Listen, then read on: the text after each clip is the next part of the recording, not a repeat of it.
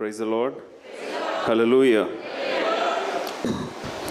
Okay, இந்த நாளில் தேவனுடைய வார்த்தைக்காக நாம் ஆயத்தப்படுத்துவோம். நம்முடைய எண்ணங்களையும் மனதையும் ஆண்டவர் நம்மோடு இன்று பேசணும் அப்படின்னு சொல்லி நாம் தாழ்மையுள்ள இருதயத்தோடு தேவனுடைய பாதத்தில் அமர்ந்திருப்போம். இந்த காலவெளியிலே தேவன் தன்னுடைய பரிசுத்த ஆவியானவரை கொண்டு நம்மோடு பேசுவாராக. ஹல்லேலூயா. கரங்களை உயர்த்தி சொல்லுங்க, ஹல்லேலூயா. ஓகே, ஸோ புதிய ஆண்டுக்குள்ளாக வந்துட்டோம். புதிய ஆராதனை, புதிய மாற்றங்கள், புதிய தீர்மானங்கள் அப்படின்னு சொல்லி நம்முடைய வாழ்க்கையில் அநேக காரியங்களை நோக்கி நம்ம என்ன செய்திருக்கோம், நம்முடைய புதிய ஆண்டை துவக்கி இருக்கிறோம். நீங்கள்லாம் புதிய ஆண்டில் ரெசல்யூஷன்ஸ் எடுத்திருக்கீங்களா? ரெசல்யூஷன்னா தீர்மானங்கள். உங்களுடைய வாழ்க்கையில் புதிய ஆண்டில் நான் என்னென்ன காரியங்களை செய்ய போகிறேன், இந்த காரியங்களை நான் செய்ய மாட்டேன் அப்படின்னு சொல்லி எத்தனை பேர் தீர்மானம் எடுத்தவர்கள் இங்கே இருக்கிறீங்க? என்னென்ன கேட்க போகிறதில்ல, பட் தீர்மானங்கள் எடுத்துருக்கிறீங்களா நீங்கள் எல்லோரும்? Okay, good. ஸோ தீர்மானங்கள் அப்படின்றது நம்முடைய வாழ்க்கையில் ரொம்ப முக்கியமான காரியம் இல்லையா?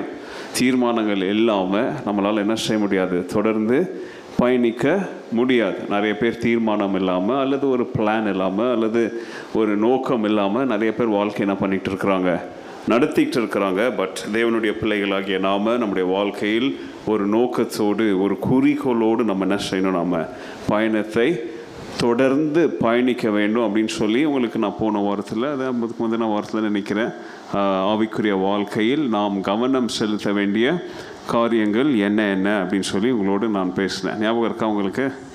இருக்கா? ஞாபகம் இல்லை உங்களுக்கு?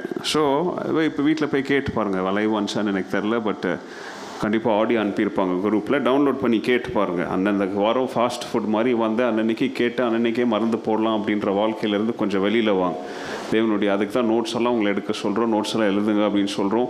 உங்களுக்கு எத்தனையோ வசதிகள் பண்ணி கொடுக்குறோம். நான் நினைக்கிறேன் வசதிகள் பண்ண பண்ண உங்களுடைய பக்தி குறையுது அப்படின்னு சொல்லி நான் நினைக்கிறேன். நான் ஏன்னா இந்த விசுவாச அறிக்கையெல்லாம் பண்ணுற நேரத்தில் நான் வந்து இந்த பசங்கள்கிட்ட இந்த விசுவாச அறிக்கையை அங்கே போடுங்கன்னு சொன்னதே புதியவர்கள், நம்முடைய சர்ச்சில் புதுசாக வர்றவங்க, என்ன எல்லாம் சேர்ந்து குரூப்பாக வளர்கிறாங்களே அப்படின்னு சொல்லி அவங்க நம்மளை எதுவும் வித்தியாசமாக பார்க்கக்கூடாது அப்படின்றதுக்காக அந்த அறிக்கையெல்லாம் போட வச்சா கிட்டத்தட்ட எல்லோரும் இப்போ அதை பார்த்து தான் நீங்கள் ரீட் பண்ணுறீங்க.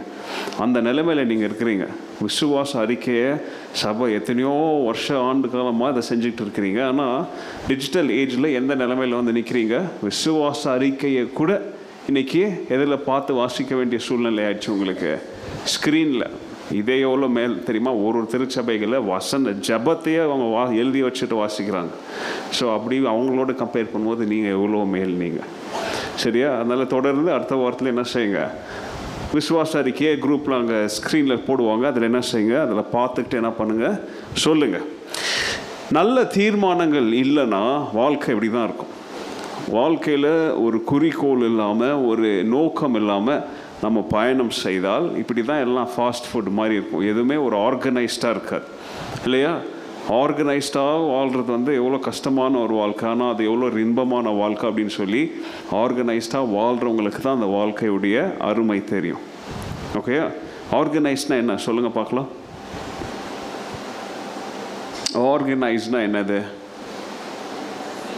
சரி, உங்கள்கிட்ட கேட்குறதே வேஸ்ட்டு.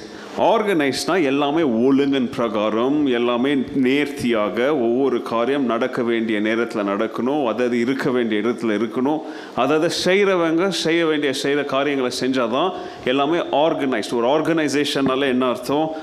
அவங்க செய்ய வேண்டிய வேலையை செஞ்சுட்டு போனால் அது ஒரு ஆர்கனைசேஷனாக அது என்ன செய்யாது, இயங்கி செயல்படும். அதுக்கு பேர் தான் என்னது, ஒரு ஆர்கனைசேஷன். அந்த மாதிரி நம்முடைய வாழ்க்கையை நம்ம என்ன செய்யணும், நம்ம ஆர்கனைஸ்டாக நடத்தணும். அப்படின்றது யாருடைய விருப்பம்?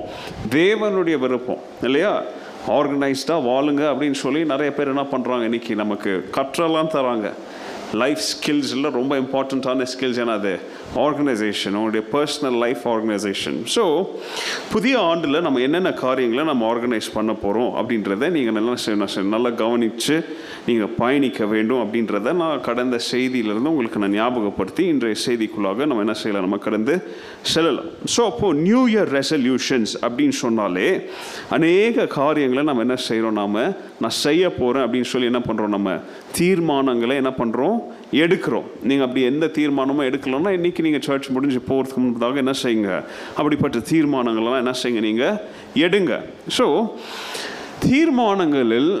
நம்முடைய தீர்மானங்களில் ஆண்டவராகிய இயேசு கிறிஸ்துவுக்கு இடம் இல்லைன்னா If Jesus has no place in your New Year's resolution, நீங்கள் எடுக்கிற எல்லா ரெசல்யூஷன்ஸுமே எல்லா தீர்மானங்களுமே அது வெறும் தீர்மானமாகவே தான் இருக்குமே தவிர அது நடைமுறை வாழ்க்கையில் உங்களால் என்ன செய்ய முடியாது, அதை செயல்படுத்த முடியாது. அப்படியே செயல்படுத்தினீங்கனாலும் அதில் தேவனுடைய ஆசீர்வாத கரம் என்ன செய்யாது, அதில் இருக்காது. ஃபார் எக்ஸாம்பிள், நிறைய பேர் வேலை செய்கிறீங்க, கஷ்டப்பட்டு சொத்து எல்லாத்தையும் சேர்த்து வைக்கிறீங்க.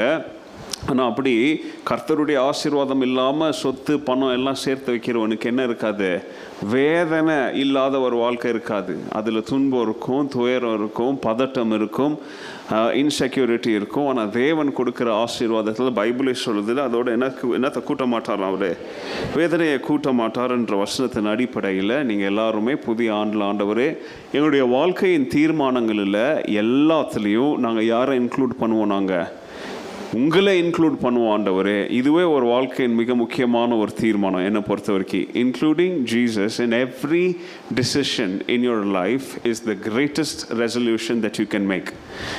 நீங்கள் வெயிட் லூஸ் பண்ணுறேன், அது பண்ணுறேன், இந்த வருஷம் வீடு வாங்கணும், இந்த வருஷம் டிகிரி வாங்கணும், இந்த வருஷம் பிள்ளைங்களுக்கு கல்யாணம் பண்ணணும், இந்த வருஷம் இதெல்லாம் ரொம்ப நல்லது, வெரி குட். பட் இந்த எந்த ரெசல்யூஷன்லையும் தேவன் இல்லாமல் நீங்கள் எதை செஞ்சாலுமே அது என்ன தான் ஆக போகுது, அது தோல்வியில் முடியும் என்பதை என்ன செஞ்சிடாதீங்க, மறந்துடாதீங்க.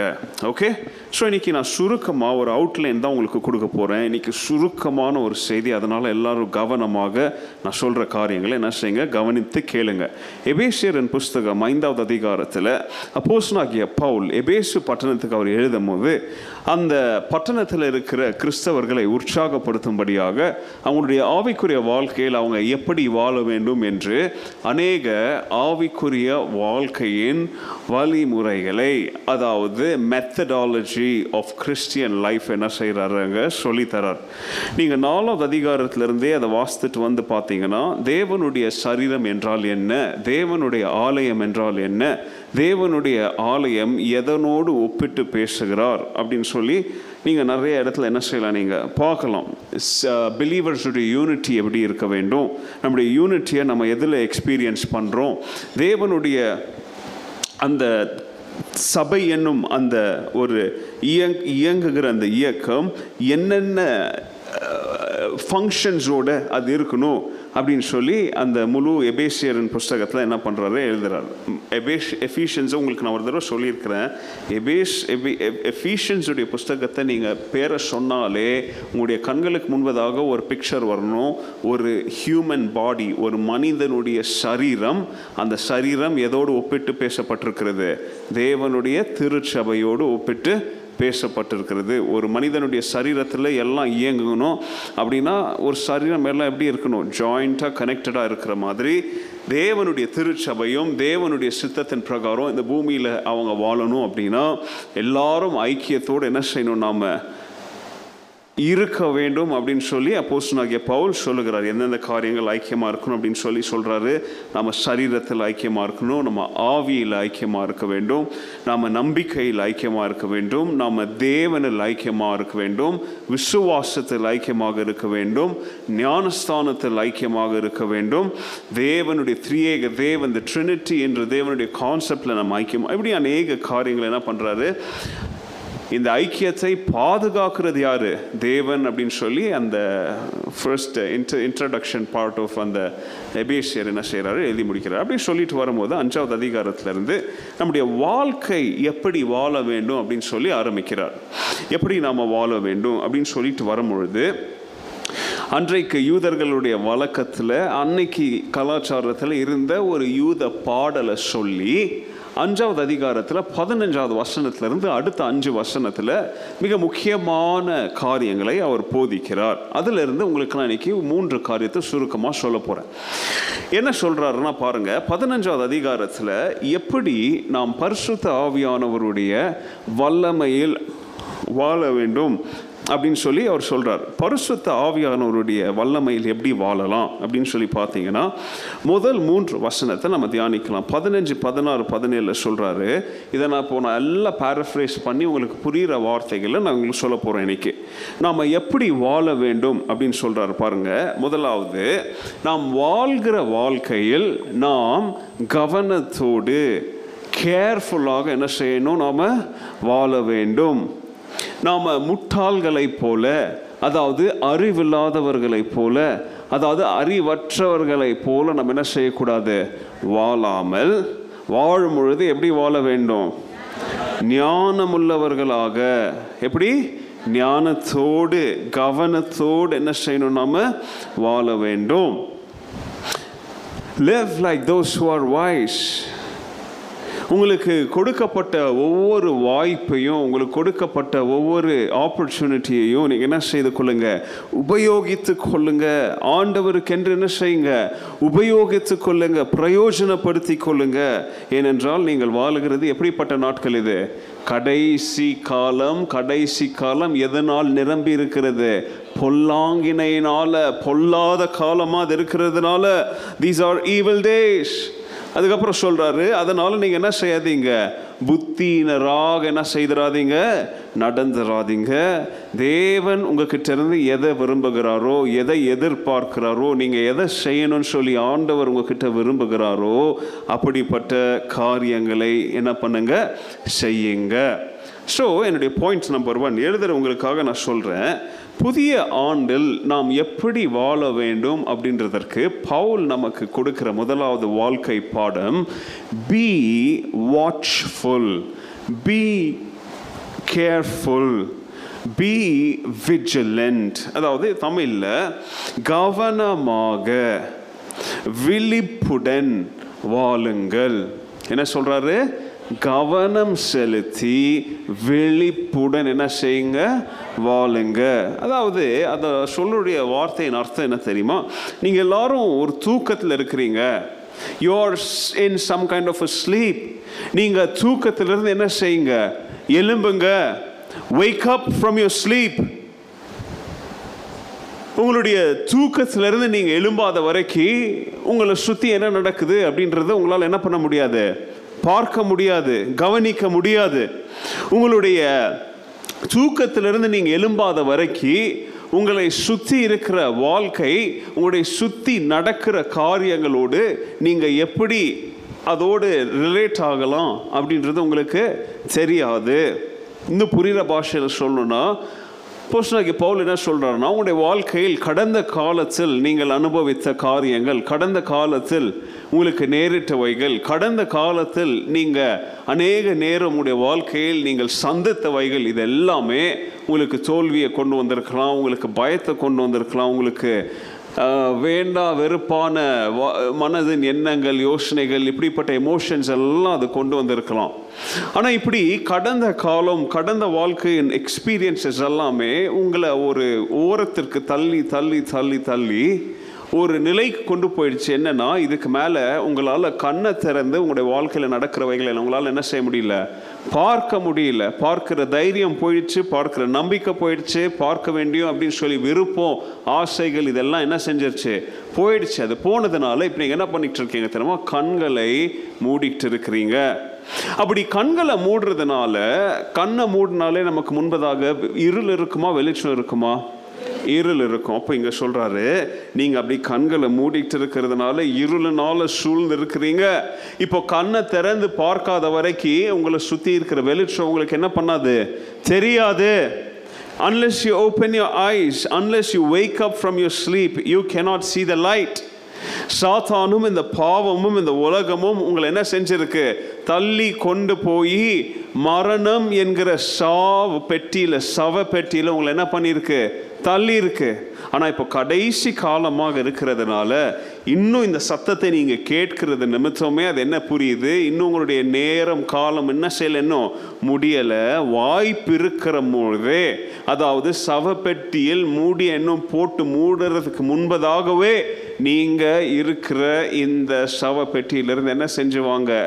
வெளியில் எழும்பி வாங்க. Wake up.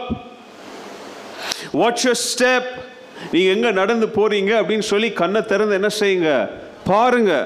நீங்கள் கண்ணை திறந்து பார்க்காம, கண்ணை கீழே வைக்காம, தலையை நேராக வச்சு நடக்காம நீங்கள் பயணம் செய்து போனீங்கன்னா என்ன ஆகும்? கீழே இருக்கிற கல் முள் மேலே உங்கள் கால் அடிப்படும், குழிகளை உழுவீங்க. நீங்கள் தலையை நேராக வச்சு நடக்கலைன்னா போக வேண்டிய பாதையை தவிர்த்து தவறான பாதையில் என்ன செய்வீங்க?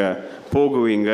So watch your step and use your head. தலையை நேராக பார்த்து நேராக என்ன செய்யுங்க? நடந்து போங்க.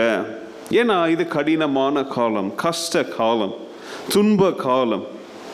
நீங்கள் இந்த காலத்தில் போய் நீங்கள் கவனம் இல்லாமல் வாழ்ந்தீங்கன்னா, அதாவது கேர்லெஸ்ஸாக வாழ்ந்தீங்கன்னா, அதாவது யோசிக்காமல் நீங்கள் காரியங்களை செஞ்சீங்கன்னா, இது உங்களுக்கு நஷ்டத்தை தான் என்ன செய்யும்? கொண்டு வரும்.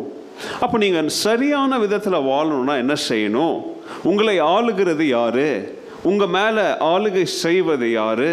நீங்கள் யாருக்கு சொந்தமானவங்க? நீங்கள் யாருடைய உடைமையாக இருக்கிறீங்க அப்படின்றத உணர்ந்தீங்கன்னா, உங்களுடைய ஓனர் உங்ககிட்ட இருந்து எதை எதிர்பார்க்குறாரோ அதற்கு ஏற்ற ஒரு வாழ்க்கை என்ன செய்வீங்க? வாழுவீங்க. நம்முடைய வாழ்வின் நாயகன் யாரு? ஆண்டவராகிய இயேசு கிறிஸ்து. நம்முடைய தலைவன் யாரு? ஆண்டவராகிய இயேசு கிறிஸ்து. நம்முடைய ராஜாதி ராஜா யாரு? ஆண்டவராகிய. அப்போ அப்படிப்பட்டவர் நம்முடைய வாழ்க்கையில் எதை எதிர்பார்த்து நாம் வாழணும்னு சொல்லி விரும்புகிறாரோ அப்படிப்பட்ட காரியங்களை நாம் கவனம் செலுத்தி கேர்லெஸ்ஸாக வாழ்ந்தோன்னா நம்முடைய இஷ்டத்திற்கு நம்ம என்ன செய்வோம்? நாம் வாழ்க்கையை நடத்துவோம். ஆண்டவர் விரும்புகிற விதத்தில் நம்மளால் என்ன செய்ய முடியாது? வாழ்க்கையை நடத்த முடியாது. அவர் எந்த காலங்களை குறித்து பேசுகிறார் அப்படின்னு உங்களுக்கு இன்னும் டீட்டெயிலாக வேணும்னா வீட்டில் போய் என்ன செய்யுங்க? 5வது வசனத்தை முழுசாக, 5வது அதிகாரத்தை முழுசாக வாசிங்க. அதாவது 4வது அதிகாரத்திலிருந்தே அது ஆரம்பிக்குது. சொல்கிறார் என்னென்ன நடக்குது, எப்படிப்பட்ட சூழ்நிலை. 17லேருந்தே அப்படியே போகுது. நீங்கள் அதிலேருந்து வாசித்து பார்த்தீங்கன்னா அதில் சொல்வார், அதாவது பயனற்ற உபயோகமற்ற காரியங்களில் உங்களுடைய நேரத்தை என்ன செய்யாதீங்க? செலவிடாதீங்க. ஒன்றுத்துக்கும் பிரயோஜனம் இல்லாதவர்களோடு என்ன செய்யாதீங்க? நேரத்தை செலவிட. இந்த மாதிரி நல்ல டிசிஷன்ஸ்லாம் எடுங்க. புதிய ஆண்டில் உங்களுடைய நேரத்தை எடுக்கிற ஒரு சிலர் உங்களுடைய வாழ்க்கையில் இருக்கிறாங்களா? அவங்கள கண்டு என்ன செய்யுங்க? அவங்கக்கிட்ட நேரம் செலவிடுறத என்ன செய்யுங்க? கொஞ்சம் தவறுங்க.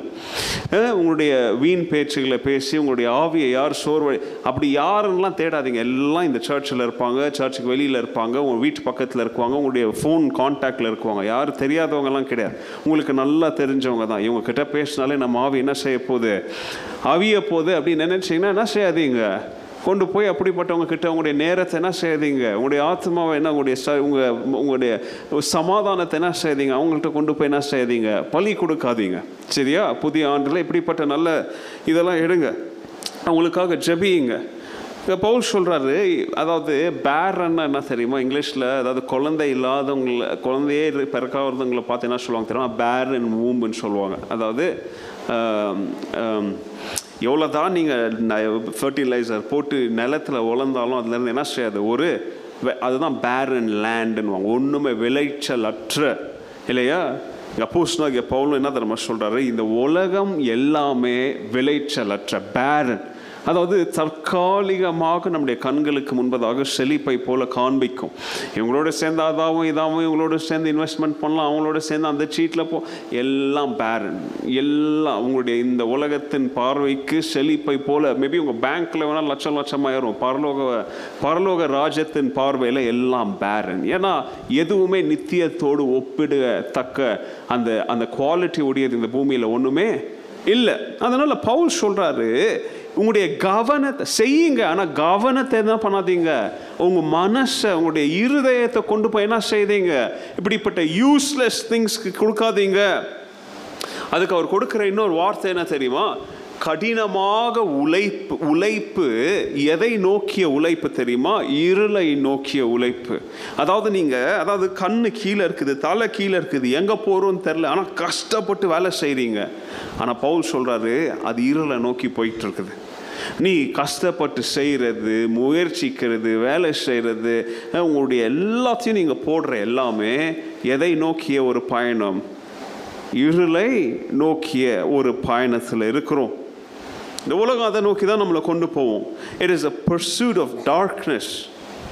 ஆனால் நல்லா கவனிங்க, அநேக பேர் உங்களோடு வந்து உறவு கொண்டிருப்பாங்க, கிறிஸ்தவ வாழ்க்கையில் உங்களுக்காக நிற்பது போல இருப்பாங்க, காணப்படுவாங்க. ஆனால் எல்லாருமே இந்த தமிழில் சொல்லுவாங்க பாருங்க, மோடி வித்தை அப்படின்னு சொல்லுவாங்க, இல்லையா? அதாவது என்னது? மேஜிக் ட்ரிக்ஸ், இல்லையா? அதுக்கு பேர் என்னது? Magic show. சின்ன பிள்ளைங்க தான் வாயை திறந்து அப்படின்னு பார்க்குவாங்க. ஏன்னா மேஜிக்னாலே மாயோன்னு சொல்லி அவங்களுக்கு தெரிகிற வாய்ஸ் கிடையாது, புரிகிற வாய்ஸ் கிடையாது. ஆனால் பெரியவங்க நீங்களும் உட்காந்து உட்காந்தீங்கன்னா அவன் காமிக்கிறதே என்ன வித்தை? மாய மந்திரம், உண்மை இல்லாத காரியங்கள். கிறிஸ்தவ வாழ்க்கையில் இப்படி அநேக காரியங்கள் மோடி வித்தைகளை போல உங்களுடைய கண்களுக்கு முன்பதாக சாத்தான் கொண்டு வந்தாலும் இதில் நீங்கள் வாயை திறந்துட்டு உங்களுடைய நேரத்தை செலவிடுவீங்களா, அல்லது இவைகளெல்லாம் அழிவை நோக்கிய பாதையில் என்னை வழி நடத்தும், இதில் என் கவனத்தை செலுத்த மாட்டேன்னு சொல்லி பவுல் சொல்வதை போல எப்படி வாழ வேண்டும் அப்படின்றதற்கு முதலாவது பாயிண்ட், கவனத்துடன் விழிப்புடன் நம்ம வாழ போகிறோமா? 2022 இவைகள் எல்லாம் ஒரு இங்கிலீஷில் சொல்லுவாங்க, இவங்கெல்லாம் என்ன வார்த்தை தெரியுமா? அது கான் ஆர்டிஸ்ட்னுவாங்க. கான்னா என்ன தெரியுமா? திருடன். ஷாம் ஆர்டிஸ்ட்னுவாங்க இவங்கள. திருடங்க இவங்கெல்லாம். ஆர்டிஸ்ட்னா யார் தெரியுமா? ஆர்டிஸ்ட்னா கலைவாணர்கள் அவங்கெல்லாம். ஆனால் இவங்க எதில் கலைவாணர்கள் தெரியுமா? திருட்டில். அதுக்கு அவங்களுக்கு பேர் கான் ஆர்டிஸ்ட். இவன் நல்லவங்களுக்கு நல்லதை செய்கிறதுல இவன் தேர்ச்சி பெற்றவன் கிடையாது. திருட்டு வேலை செய்கிறதுல, அர்த்தவனை ஏமாத்துறதுல, அர்த்தவனை வழி விலக செய்வதில் இவனுங்கெல்லாம் தேர்ச்சி பெற்றவனுங்க. அப்போஸ்தலனாகிய பவுல் சொல்கிறாரு, இப்படிப்பட்டவங்க கூட எல்லாம் நீங்கள் வாழ்ந்துட்டு வந்தீங்க இல்லையா? நீங்களே இப்படிப்பட்டவர்களாக தானே இருந்தீங்க. இப்படிப்பட்ட ஒரு ராஜ்யத்தில் ஒப்பிட்டு ராஜ்யத்தோடு தானே நீங்கள் வாழ்ந்து வந்தீங்க. ஆனால் எப்போ ஆண்டவராகிய இயேசு கிறிஸ்து அப்படின்ற ஒளி உங்கள் மேலே வீசுச்சோ, எப்போ உங்களுடைய இருட்டு அறைக்குள்ள வெளிச்சம், அதாவது இயேசு அப்படின்ற வெளிச்சம் வந்துச்சோ, அப்போ இவைகள் எல்லாம் வெட்ட வெளிச்சத்துக்கு வந்துச்சா இல்லையா? அப்போ நீங்கள் இதெல்லாம் எனக்கு வீணானவைன்னு சொல்லி தானே நீங்கள் இதை விட்டு தேவனுடைய திருச்சபையில் வந்து சேர்ந்தீங்க. இதெல்லாம் எனக்கு பிரயோஜனமற்றவைகள் அப்படின்னு தானே நீங்கள் இயேசுவை பின்னாடி பார்க்க வந்தீங்க, அவரை பின்பற்ற வந்தீங்க. ஆனால் இங்கே வந்துட்டும் இன்னும் நீங்கள் கவனம் செலுத்தாமல் இன்னும் இப்படிப்பட்ட உலக ஈர்ப்புக்கு பின்னாடி போய்கிட்டு இருந்தீங்கன்னா நீங்கள் புதிய ஆண்டில் பவுல் சொல்வதை போல வாட்ச்ஃபுல்லாக வாழுகிறவர்களாக இருக்க மாட்டீங்க. விஜிலண்ட்டாக. இன்னைக்கு கவர்மெண்ட்லேயே விஜிலன்ஸ்னு ஒரு டீம் இருக்கு இல்லையா? அவங்க வந்து அவங்களுடைய வேலை என்னது? நீங்கள் என்ன செய்கிறீங்க, உங்களுடைய பணம் என்ன, ஐடி என்ன எல்லாத்தையும் கூர்ந்து கவனிக்கிற ஒரு டீம் இல்லையா? பவுல் சொல்கிறாரு, வாழ்க்கையில் ஆவிக்குரிய வாழ்க்கையில் வாழும் பொழுது இப்படி வாழுங்க.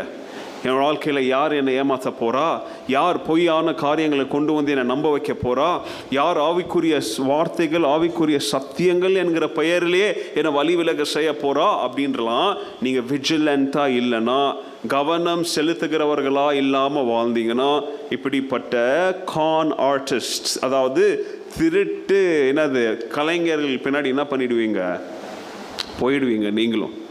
ஆனால் எப்படி இயேசு கிறிஸ்து உங்களை ரட்சித்து இப்படிப்பட்ட, அதாவது கவருக்கு கீழே என்னவோ இருக்குது, நீங்களும் அது கீழே என்ன இருக்குன்னு தெரியாமல் உட்காந்துட்டு இருக்கிறீங்க. அவன் நம்ப வச்சுக்கிட்டு இருக்கிறான் உங்களுக்கு கீழே. இதுக்குள்ளே இமயமலை இருக்குது, இமயமலையும் டவல் போட்டு மூடிடுவானா?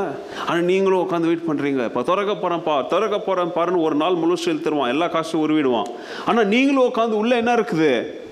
ஆனால் எப்போ ஆண்டவராக இயேசு கிறிஸ்து உங்கள் வாழ்க்கையில் வந்தாரோ, மூடி இருக்கிறத எல்லாத்தையும் திறந்து, இதில் இமயமலையில் ஒன்றும் இல்லை, உன்னை ஏமாத்துறாவா, நித்திய வாழ்க்கை நாத்தாரவான்னு சொல்லி உங்களை கூப்பிட்டு வந்தாரா இல்லையா? எப்படி உங்கள் வாழ்க்கையில் இருளிலிருந்து வெளிச்சத்திற்கு மூடினவைகளை, பொய்யானவைகளை ஆண்டவர் வெட்ட வெளிச்சத்திற்கு கொண்டு வந்தாரோ, அப்படிப்பட்ட வாழ்க்கையை நோக்கி வாழுவதில் கவனம் செலுத்தி என்ன செய்யுங்க? வாழுங்க. அவர் சொல்கிறதுங்க, எபேசியர் திருச்சபைக்கு சொல்லிட்டு இருக்கிறார். நான் உங்களுக்கு புரிகிற பாஷையில் இதெல்லாம் உங்களுக்கு சொல்லிட்டு இருக்கிறேன். அவருடைய பாயிண்ட் இதுதான். ஏன்னா அன்னைக்கு அவர் எழுதின எபேசு பட்டணத்தில் இருக்கிற திருச்சபையாக இருக்குது. ஊரில் போகிறவங்க எல்லாருக்கும் அவர் எழுதல, அப்படி ஒரு சில புஸ்தகங்கள் எழுதியிருக்கிறாரு. பட் இங்கே ஸ்பெசிஃபிக்காக திருச்சபையாருக்கு எழுதுறார். ஏன்னா அன்றைக்கி எபேசு திருச்சபையில் நிறையா பிரச்சனை இருந்துச்சு. எபேசு திருச்சபையில் அன்றைக்கி நிறையா டிவிஷன்ஸ் இருந்துச்சு. சர்ச்சுக்குள்ளே நிறையா பாலிட்டிக்ஸ் இருந்துச்சு. சர்ச்சுக்குள்ளே நிறைய உலகத்தின் காரியங்களை கொண்டு வந்து பைபிளை யூஸ் பண்ணி, அதாவது எப்படி ஷூ ப்ரஷை வச்சு ஷூவை பாலிஷ் பண்ணுவீங்களோ, அப்படி தேவனுடைய வார்த்தையை வச்சே பொய்யான காரியங்களை பாலிஷ் பண்ணி எல்லாரையும் நம்ப வச்சுக்கிட்டு இருந்த காலம் அது எபேசு திருச்சபையில். அப்போ அவங்களுக்கு என்ன பண்றாரு? இங்க எழுதுறார். நீங்க அந்த வீட்டில் போய் தொடர்ந்து வாசித்து பாருங்க. பெற்றோர் பிள்ளைங்களுடைய உறவெல்லாம் பத்தி அதில் எழுதுறார். கணவன் மனைவியுடைய உறவு பத்தி எல்லாம் எழுதுறார். அதாவது ரொம்ப ஃபேக்டா, வாழ்க்கையை வாழ்றியா, வெளிச்சத்துல வாழு, இருள வாழாத. இதுதான் அவருடைய பாயிண்ட். திருச்சபையில் தேவனுடைய பிள்ளைங்க கிறிஸ்தவ வாழ்க்கை வாழ்றீங்களா, வெளிச்சத்துல வாழுங்க. எதுல வாழாதீங்க? இருளில் என்ன செய்யாதீங்க? வாழாதீங்க அப்படின்னு சொல்லி இங்க சொல்லிட்டு இருக்கிறார். அப்போ நீங்க வாழும் பொழுது be careful, be wise. இந்த வார்த்தைகள்லாம் எழுதி வச்சுக்காங்க. Be careful in the way you live. Be wise. Because this is God's time. இது யாருடைய காலம்? கர்த்தருடைய காலம், கடைசி காலம். இது சாத்தானுடைய காலமும் இது. ஏன்னா எத்தனை பேர் அவனோடு இழுத்துட்டு போகலாம், அவனுடைய ராஜ்யத்தில் எத்தனை பேரை சேர்க்கலாம்னு சொல்லி அவனும் என்ன செய்யறான்? இப்போ தீவிரமாக வேலை செஞ்சுக்கிட்டு இருக்கிறான். செய்கிறானா இல்லையா? ஆனால் நீங்கள் தீவிரமாக வேலை செய்கிறீங்களா? புதிய ஆண்டுக்குள்ளே கால் வச்சாச்சு, ஓகே, ஒரு டேட், அதெல்லாம் ஒரு சூப்பர்ஸ்டிஷன் கிடையாது, அதெல்லாம் ஒன்றும் பெருசாக ஒன்றும் மாற போகிறதில்ல. 31 எப்படி இருந்தீங்களோ அப்படி தான் இன்றைக்கி இருக்கிறீங்க, அப்படி தான் நாளைக்கு இருக்க போகிறோம். அதனால எந்த மாற்றமும் கிடையாது. பட் புதிய ஆண்டுக்குள்ளே கால் வச்ச நாம் இப்படிப்பட்ட நோக்கம் உள்ள வாழ்க்கையை வாழுகிறோமா இல்லையா? நல்லா கவனிங்க. தேவ ஞானத்தோடு நம்ம வாழுவது அப்படின்றது ரொம்ப முக்கியம் இல்லையா? தேவ ஞானத்தோடு வாழுவது அப்படின்றது ரொம்ப முக்கியம். இங்கே இருக்க யாராவது உங்களால் சொல்ல முடியுமா நான் ஞானவான் அப்படின்னு உங்களால் சொல்ல முடியுமா? நான் ஞானத்தில் தேர்ந்தவன் அப்படின்னு உங்களால் சொல்ல முடியுமா? நான் சொல்கிறேன் பாருங்கள், என்னுடைய வாழ்க்கையிலேருந்து ஒரு எக்ஸாம்பிள் சொல்கிறேன் உங்களுக்கு. மேபி நான் ஆக்டிவாக இப்போ ஊழியத்தில் இருக்கிறது மேபி ஒரு 4 years அப்படின்னே வச்சுக்கோங்க. ஆக்டிவாக சின்னதுலேருந்து ஊழியத்தில் தான் இருக்கிறேன், பட் ஆக்டிவாக நான் எப்போது யூஎஸில் இருக்கும்போது, வெளிநாட்டில் இருக்கும்போது பிரசங்கங்கள் அது இதெல்லாம் செய்யும் போது, அப்போது ஆரம்ப காலத்தில் எல்லாம் ஊழியர், இப்போ நான் அதுக்கு இப்போ தாத்தாவாகலை நான், சரியா? அதனால் எல்லாருக்கும் இருக்கிற அந்த மோட்டிவேஷன் எனக்கும் இருந்துச்சு. அப்போ வந்து பிளைண்ட் இல்லையா, எல்லாரையும் பார்த்து ஃபாலோ பண்ணுறது, இவங்கள மாதிரி பிரசங்கம் பண்ணணும், அவங்கள மாதிரி பிரசங்கம் பண்ணணும். எப்போ பைபிளை பார்த்து இயேசு மாதிரி பிரசங்கம் பண்ணணும்னு தோணுச்சோ, எப்போ பைபிளில் இயேசு மாதிரி நம்ம ஜனங்கள்கிட்ட பேசணும்னு தோணுச்சோ, அப்போ தான் இதில் என்னென்ன மோடி வித்தைகள் காமிக்கிறாங்க அப்படின்றத ரியலைஸ் பண்ண ஆரம்பித்தேன். எப்படி எதை பேஸ் பண்ணி நம்ம பேசணும், எதை பேஸ் பண்ணி நம்ம ஜனங்க முன்னாடி நிற்கணும், எந்தெந்த காரியங்களை ஜனங்களோடு, தேவனுடைய பிள்ளைகளோடு நம்ம பகிர வேண்டும், முதல்ல பேசுகிற இந்த சத்தியங்கள் எனக்கு பிரயோஜனமாக இருக்குதா, என் வாழ்க்கை இது மாற்றுதா, என்னோட பேசுதா இல்லையா? மோடி வித்தை காமிக்கிறவன் தான் அவனுக்கும் சம்மந்தம் இல்லாத காரியங்களை பெருசாக பேசிட்டு காசு சம்பாதிச்சுட்டு போயிடுவான். ஆனால் தேவனுடைய வார்த்தைகளை பிரசங்கிக்கும் பொழுது அது உண்மையும் உத்தமும் உள்ள ஜீவனுள்ள தேவனுடைய வார்த்தை பேசுகிறவனையும் கேட்கிறவர்களையும் சேர்த்து அது என்ன செய்யும்? அது ஆசீர்வதிக்கும், தொடும், அவங்களுடைய வாழ்க்கையில் கிரியை செய்யும். அப்போது பிரசங்கத்திற்கு நமக்கு தேவையான ஸ்கில்ஸ் தேவை. நமக்கு பேசுகிற திறமை, ஸ்பீக்கிங் கெப்பாசிட்டி, டயலாகிங் ஸ்கில்ஸ் இருக்கணும். இது எல்லாத்தையும் நானும் உட்காந்து பயிற்சிக்க நானும் ட்ரை பண்ணேன் எல்லாம். அதுக்கப்புறம் எப்படி வேத ரகசியங்களை கற்றுக்கணும், எப்படி ஒரு காரியத்தை எப்படி கற்றுக்கொள்ள வேண்டும், தேவனுடைய வார்த்தையை நம்ம எப்படி தியானிக்க வேண்டும், எல்லாத்தையும் கற்றுக்கிட்டு வந்துக்கிட்டே இருந்தேன். இன்னும் கற்றுக்கிட்டு போவோம், சாவர வரைக்கும் அது அப்படி தான் போவோம் அது. ஏன்னா யாருமே எதுலேயும் என்ன செய்ய முடியாது, 100% கற்று நான் ஞானின்லாம் சொல்ல முடியாது. வாழ்க்கையில் சாவர வரைக்கும் நம்ம படிச்சுக்கிட்டு தான் இருக்க போகிறோம். we are students till we learn. அப்போ அப்படியே படிச்சுக்கிட்டு இருக்கும்போது இப்போ ரீசண்டாக தான் ஒரு ரியலைசேஷனுக்கு வந்திருக்கிறேன். என்ன ரியலைசேஷன் தெரியுமா? நமக்கு எவ்வளோதான் ஞானம் இருந்தாலும், எவ்வளோதான் இதை செய்வதற்கு திறமை இருந்தாலும், இதை செய்வதற்கு எவ்வளோதான் நமக்கு புத்தி, டேலண்ட்ஸ் எல்லாம் இருந்தாலும், தேவன் கொடுக்கிற ஞானம் இல்லைன்னா இதெல்லாம் வேஸ்ட். என்னது? இதெல்லாமே வேஸ்ட். நான் எத்தனையோ பேரை நான் சந்திச்சிருக்கிறேன். அப்படி பைபிளில் எக்ஸ்பர்ட்டாக இருக்குவாங்க, PhD, இன்னும் என்னென்ன காரியங்கள், என்னை விட உலகத்தில் இருக்கிற எல்லாரோட 10 மடங்கு அறிவாளியாக இருப்பாங்க. ஸ்கில்ஸ் இருக்குது. அது ஒரு பக்கம். இன்னொரு பக்கம் பேசுகிறதுக்கு ஒன்றும் இருக்காது, பேசிக் சத்தியத்தை தான் பேசுவாங்க. ஆனால் அவங்க பேசுகிற ஸ்டைலு, கத்து அவங்க யூஸ் பண்ணுற வேர்ட்ஸ், இதில் ஜனங்களை கவர்ற ஒரு சில குரூப் ஆஃப் பீப்புள் இருக்கிறாங்க. அவங்களுக்கு இருக்குது ஸ்கில்ஸ் ஒன்றுமே இல்லாத, ஆனால் டான்ஸு, மியூசிக்கு, இப்படி இது ஒரு குரூப், இப்படி வெவ்வேறு குரூப்ஸ் இருக்குது.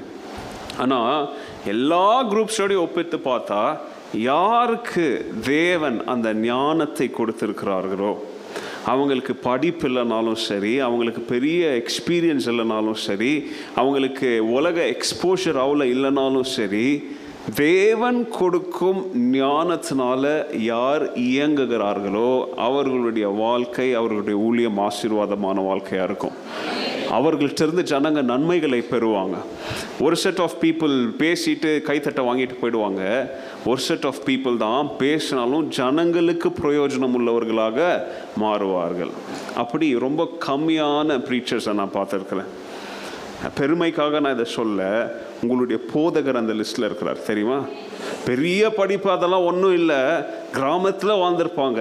ஆனால் வாழ்க்கையில் எந்த சூழ்நிலையை ஃபேஸ் பண்ணாலும் தேவன் கொடுக்கும் ஞானத்தினால எப்படியோ அந்த ப்ராப்ளமை ஃபேஸ் பண்ணி முன்னேறி வெளியில் வந்துடுவாங்க. இது யாரால் மாத்திரதான் முடியும்? தேவன் கொடுக்கும். அதனால இப்போலாம் நான் நிறைய ஜெபம் பண்ணுறேன். என்ன ஜெபம் பண்ணுறேன் தெரியுமா? ஆண்டவரே, ஸ்கில்ஸ் முக்கியம் இல்லை, இது இம்பார்ட்டன்ட் தேவை, பட் ஐ நீட் விஸ்டம். சூழ்நிலைகளை சந்திப்பதற்கு, சூழ்நிலைகளை கையாளுவதற்கு, பிரச்சனைகளை கையாளுவதற்கு, பீப்புளை ஹேண்டில் பண்ணுறதற்கு ஸ்கில்ஸ்னாலலாம் முடியாது, கத்தியெல்லாம் வேலை முடிக்க முடியாது. தேவ ஞானம் இருக்க வேண்டும். ஹல்லேலூயா. நீங்களும் ஜெபம் பண்ணுங்க, ஆண்டவரே, நான் செய்கிற வேலை துறையில், என்னுடைய வாழ்க்கையில் ஸ்கில்ஸ் இருக்குது, படிக்கலாம், சர்டிஃபிகேஷன் வாங்கலாம். நிறைய பேர் படிச்சுட்டு போயிட்டே இருக்கணும், அதுக்கு மேலே ஒரு டிகிரி, அதுக்கு மேலே. நீங்கள் என்ன தான் டிகிரி வாங்கினாலும் காட்ஸ் விஸ்டம் உங்கள்கிட்ட இல்லைன்னா, அந்த காட்ஸ் விஸ்டம் அப்படின்றது 2 பகுதி அதுக்கு இருக்கு. என்ன தெரியுமா? முதலாவது, அந்த விஸ்டமை ஆண்டவர் கொடுக்கணும். அந்த ஞானத்தை உங்களுக்கு அவர் என்ன செய்யணும்? அவர் கொடுக்கணும். 2வது, கொடுத்த ஞானத்தை எப்படி பிரயோஜனப்படுத்துவது அப்படின்றதையும் அவர் தான் கொடுக்கணும் உங்களுக்கு. ஞானத்தை பெற்றுக்கொண்டு ஸ்டாக் பண்ணி வைக்கிறதுல முக்கியம் கிடையாது. நிறைய பேர் அப்படி இருக்காங்க, யாருக்கும் பிரயோஜனம் இல்லாதவங்க. ஆனால் பெற்றுக்கொண்ட ஞானத்தை ஜனங்களுக்கு என்ன செலுத்த வேண்டும்? அவங்க பிரயோஜனம் உள்ளவர்களாக என்ன செய்யணும்? மாற வேண்டும். That is the twofold sides of God's blessing. First, God gives blessing, and that blessing is wisdom. And how you use it, how you practice it is the success of that wisdom. இல்லையா? அதனால தான் ஞானியாகிய Solomon கேட்டான். அவன் என்ன வேணாலும் கேட்டிருக்கலாம். நீங்கள் யோசித்து பாருங்க, அவன் அன்றைக்கி ஒரு மனுஷன்.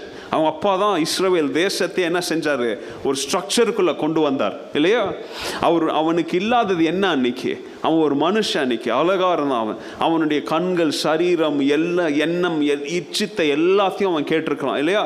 உலகத்தையே அவனுடைய கண்ட்ரோலில் வைக்கணும்னு கூட அவன் என்ன பண்ணியிருக்கலாம்? கேட்டிருக்கலாம். இல்லைன்னா ஆண்டவரே 100 தலைமுறை வரைக்கும் என் பிள்ளைங்களே ராஜா வரணும், என்ன வேணாலும் அவன் கேட்டிருக்கலாங்க. அவன் மனுஷன். ஏன்னா அவன் அன்னைக்கு அபிஷேகம் பண்ணப்பட்ட தேவதூதன்லாம் கிடையாது, மனுஷன் அவன். ஆனால் என்னத்தை கேட்டான்? அவன் ஞானத்தை கேட்டான் இல்லையா? இங்க பவுல் அதை தான் சொல்றாரு. என்ன சொல்றாரு?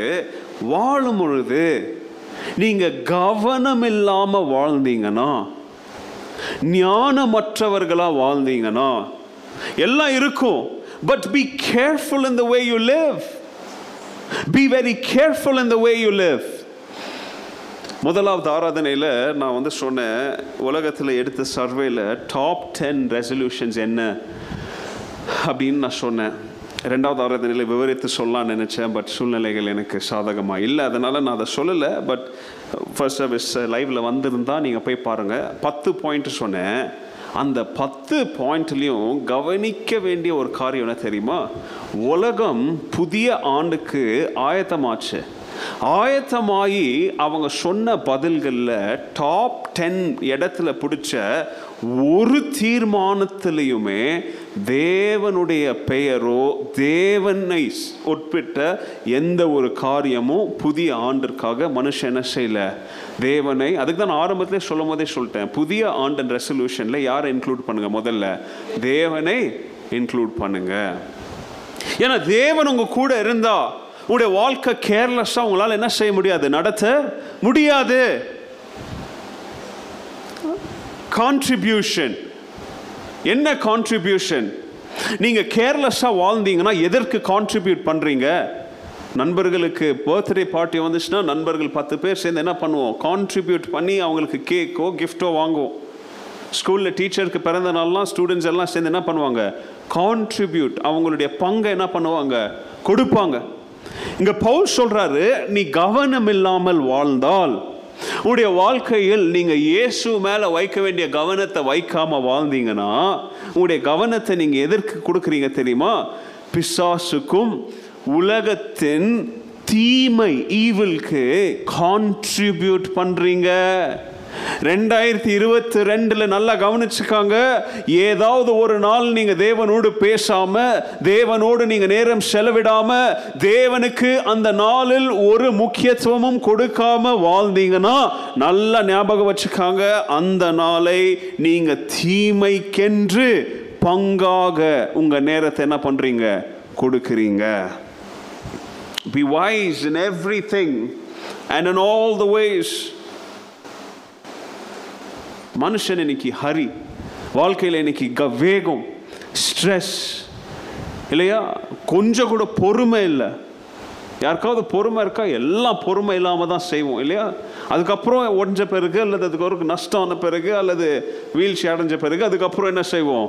பாடத்தை கற்றுக்குவோம். ஆனாலும் 2வது தடவை 3வது தடவை பொறுமை இழந்து நம்ம என்ன செய்கிறோம்? பொறுமை இல்லாமல். எத்தனை பேர் நேற்று நியூஸ் பார்த்தீங்க? ஜம்மு காஷ்மீரில் எங்கேயோ முந்தா நேத்தோ 1ஆம் தேதி அன்னைக்கு கோயிலில் போய் இல்லையா, ஏதோ ஒரு வைஷ்ணவ கோயிலில் ஏதோ ஒரு கோயிலில் போய் 12 பேர் செத்தாங்க. நான் பார்த்த நியூஸ் வரைக்கும் 12 டெத்து, 15 இன்ஜுரி. எதுக்கு? கோயிலில் போய் தரிசனம் பண்ணி பிரசாதம் வாங்கி ஒருத்த மேலே ஒருத்த உளுந்து மிதிச்சு வருஷத்தின் முதல் நாள் கடவுளை தேடி போய் செத்துட்டு 12 பேர் வந்தாங்க. பணமாக வந்தாங்க வீட்டுக்கு. பார்க்கலையா யாரும் நியூஸில்? பொறுமை இல்லாத காரணங்கள், ஆக்சிடென்ட்ஸ் இல்லையா, ஹரி வரி, மல்டி டாஸ்க்னு சொல்லுவோம் இல்லையா. இன்னைக்கு ஒரே நேரத்தில் 3-4 செய்கிறது. மனுஷனுடைய வாழ்க்கை இன்னைக்கு காலங்கள் வேகமாக அப்படி போனதுனால எல்லாமே இன்னைக்கு அப்படி மாறிடுச்சு. Multi tasking. இன்னைக்கு ஃபோன் விற்கிறவரே என்னன்னு விற்கிறான்? மல்டி டாஸ்க் பண்ணுற ஃபோனை தான் விற்கிறான் இல்லையா. ஒரே நேரத்தில் 10 ஆப் ஓப்பன் பண்ணலாம், ரேம் ஹேங் ஆகாது, இந்த ஃபோனை வாங்குங்க அந்த ஃபோனை வாங்க. உங்கள் பிள்ளைங்கள்லாம் மல்டி டாஸ்கிங் பண்ணி தான் கொரோனா காலத்தில் என்ன பண்ணாங்க? அவங்களுடைய ஆன்லைன் எஜுகேஷனே முடித்தாங்க. இவ்வளோ ஏன் நீங்களே மல்டி டாஸ்க் பண்ணி தானே ஆன்லைன் சர்வீஸை பார்த்தீங்க. குளிச்சுட்டு சோப் போட்டு ஆமேன் பாஸ்டர் ஆமேன் ஒரு லைக் போடுறது, இதை வெட்டிட்டு என்ன பண்ணுறது? ஆமேன்னு சொன்னால் ஒரு ஆமேன் போட்டு போகிறது. Multi tasking life. அப்போஸ்தலனாகிய பவுல் சொல்கிறாரு, இந்த உலகம் இப்படி உன்னை மல்டி டாஸ்க் பண்ண வைக்கும், வேகமாக ஓட வைக்கும், ஹரி இருக்கும், வரி இருக்கும், ஸ்ட்ரெஸ் இருக்கும். ஆனால் இதன் மத்தியில் நீ வாழ வேண்டிய வாழ்க்கையில் நீ கவனம் செலுத்த வேண்டிய முதலாவது காரியம் விழிப்புடன் இருங்கள். தூங்குற மாதிரி என்ன செய்யாதீங்க, நடிக்காதீங்க, கவனம் இல்லாமல் வாழாதீங்க. புத்தி இல்லாதவர்கள் செய்கிறதை போல என்ன பண்ணாதீங்க, நீங்களும் செய்யாதீங்க. உலகத்தார் செய்யறான்னு சொல்லி நீயும் அதை செய்யாத. உன்னுடைய நண்பன் அந்த இடத்துல போய் சைட் வாங்குறான்னு சொல்லி நீயும் கஷ்டப்பட்டு சம்பாதித்த பணத்தை கொண்டு போய் என்ன செய்யாதீங்க, அப்படி கொட்டி ஏமாறாதீங்க. அவன் செய்யறான் இவன் செய்யறான், அவங்க பண்றாங்க இவங்க பண்றாங்கன்னு சொல்லி நீங்க தேவனிடத்தில் ஆலோசனை கேட்காமல் செய்வது எல்லாமே ஆபத்தில் முடியும். வெற்றியில முடியுதோ தோல்வியில முடியுதோ இல்லையோ, ஆபத்தான வாழ்க்கை அது. தேவன் சொல்வதில் உங்களுக்கு இம்மீடியட்டா உங்களுக்கு பலன் இல்லைனாலும் பாதுகாப்பான வாழ்க்கை அது. உங்களுக்கு எது வேணும்? வெற்றி வேணுமா, பாதுகாப்பு வேணுமா? எல்லாருக்கும் இன்வெஸ்ட்மெண்ட்டில் எல்லாருக்கும் க்ரோத் வேணும். பட் இப்போலாம் இன்வெஸ்ட்மெண்ட்டில் பேரே சொல்கிறேன், என்னது கேரண்டீட் ரிட்டர்ன்ஸ் இல்லையா. என்னது உங்களுக்கு எல்லாருக்கும் பாதுகாப்பு தாங்க. யாருக்கு பாதுகாப்பு இல்லை வேண்டாம்?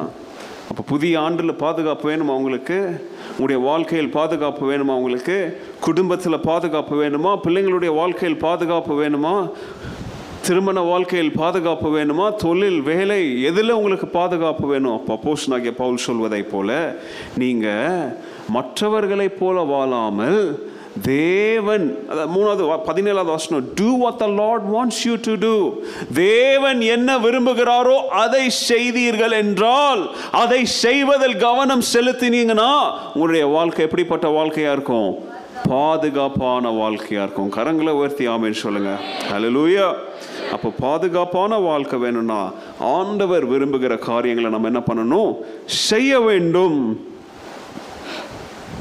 கொலோசியர் 3வது அதிகாரம் வீட்டில் போய் வாசித்து பாருங்க. முதல் 4 வசனத்தில் சொல்றார், நம்ம கிறிஸ்துவுடனே உயிர்த்தெழுதல் பெற்றது நிமித்தம் நம்ம இயேசுவோடு எப்படி ஞானஸ்தானத்தில் தண்ணியில் மூழ்கி வெளியில் வரும் பொழுது நான் புதிய மனுஷனா வெளியில் வரேன்னு சொல்லும் பொழுது நீங்கள் போய் சிலுவையில் நீங்கள் என்ன செய்யலை? மரித்து மரணத்தை ஜெயிக்கல. ஆனால் மரித்து மரணத்தை ஜெயித்த இயேசுவோடு உங்களை என்ன செய்றீங்க? நீங்கள் ஒப்பிடுறதுனால, அவரோடு சேர்ந்து கொள்வதனால இப்போ உங்களுக்கும் என்ன கிடைக்குது? உயிர்த்தெழுதலின் வல்லமை. அப்போ நீங்க அப்படி உயிர்த்தெழுதலின் வல்லமையை பெற்ற நீங்க எந்த காரியங்களுக்கு கவனம் செலுத்த வேண்டும் தெரியுமா? உலகம் காண்பிக்கிற காரியத்திற்கு அல்ல, எந்தெந்த காரியத்திற்கு ஆண்டவர் முக்கியத்துவம் கொடுக்கிறாரோ, எந்தெந்த காரியங்களுக்கு ஆண்டவர் தளபதியாக இருக்கிறாரோ, ஆண்டவர் பாவத்திற்கு தளபதியாக இருக்கிறாரா, ஆண்டவர் அசுத்தத்திற்கு தளபதியா இருக்கிறாரா, ஆண்டவர் அக்கிரமத்திற்கு தளபதியா இருக்கிறாரா, அவருடைய கரங்கள்ல பரிசுத்தம் இருக்குது, அவருடைய கரங்கள்ல நீடிய பொறுமை இருக்குது, அவருடைய கரங்கள்ல அன்பு இருக்குது, அவருடைய கரங்கள்ல சமாதானம் இருக்குது. அப்போ ஆண்டவர் எந்தெந்த காரியங்களை ஆளுகை செய்கிறாரோ, அவர் அதிபதியா இருக்கிறாரோ, அப்படிப்பட்ட காரியங்களை தேடி நீங்களும் ஓடுனீங்கன்னா அவருடைய உயிர் செலுதலின் வல்லமையின் அனுபவத்தை நீங்க என்ன செய்வீங்க? அடைவீங்க. கண்ணை கீழே வச்சுட்டு நடங்க. ஆனா கண்ணை கீழே வச்சுக்கிட்டு அங்கங்க என்ன பண்ணாதீங்க, குடிகார மாதிரி ஷஃபிள் என்ன தெரியும் இல்லையா? சீட் ஆட்டத்தில் ஆடும்போது பார்ப்பீங்க, என்ன பண்ணுவாங்க? எல்லாத்தையும் ஷஃபிள் பண்ணுவாங்க. அதுக்கு பேர் தான் ஷஃபிள். வாழ்க்கை இன்னைக்கு ஷஃபிள் ஆகி கிடக்குது நிறைய பேருக்கு. உங்களை சுத்தி என்ன நடக்குது அப்படின்றத கவனமா பாருங்க. இயேசு கிறிஸ்து என்ன செய்கிறார் அப்படின்றத பாருங்க. அதோடைய அர்த்தம் என்ன தெரியுமா? 2வது வருஷம், set your mind on Christ and not on earthly things. எந்த பெர்ஸ்பெக்டிவ்ல பார்க்கணும் தெரியுமா? யாருடைய கண்ணோட்டத்தில் வாழ்க்கையை பார்க்கணும் தெரியுமா? தேவனுடைய கண்ணோட்டத்தில் வாழ்க்கையை பார்க்கணும். யாருடைய கண்ணோட்டத்தில்?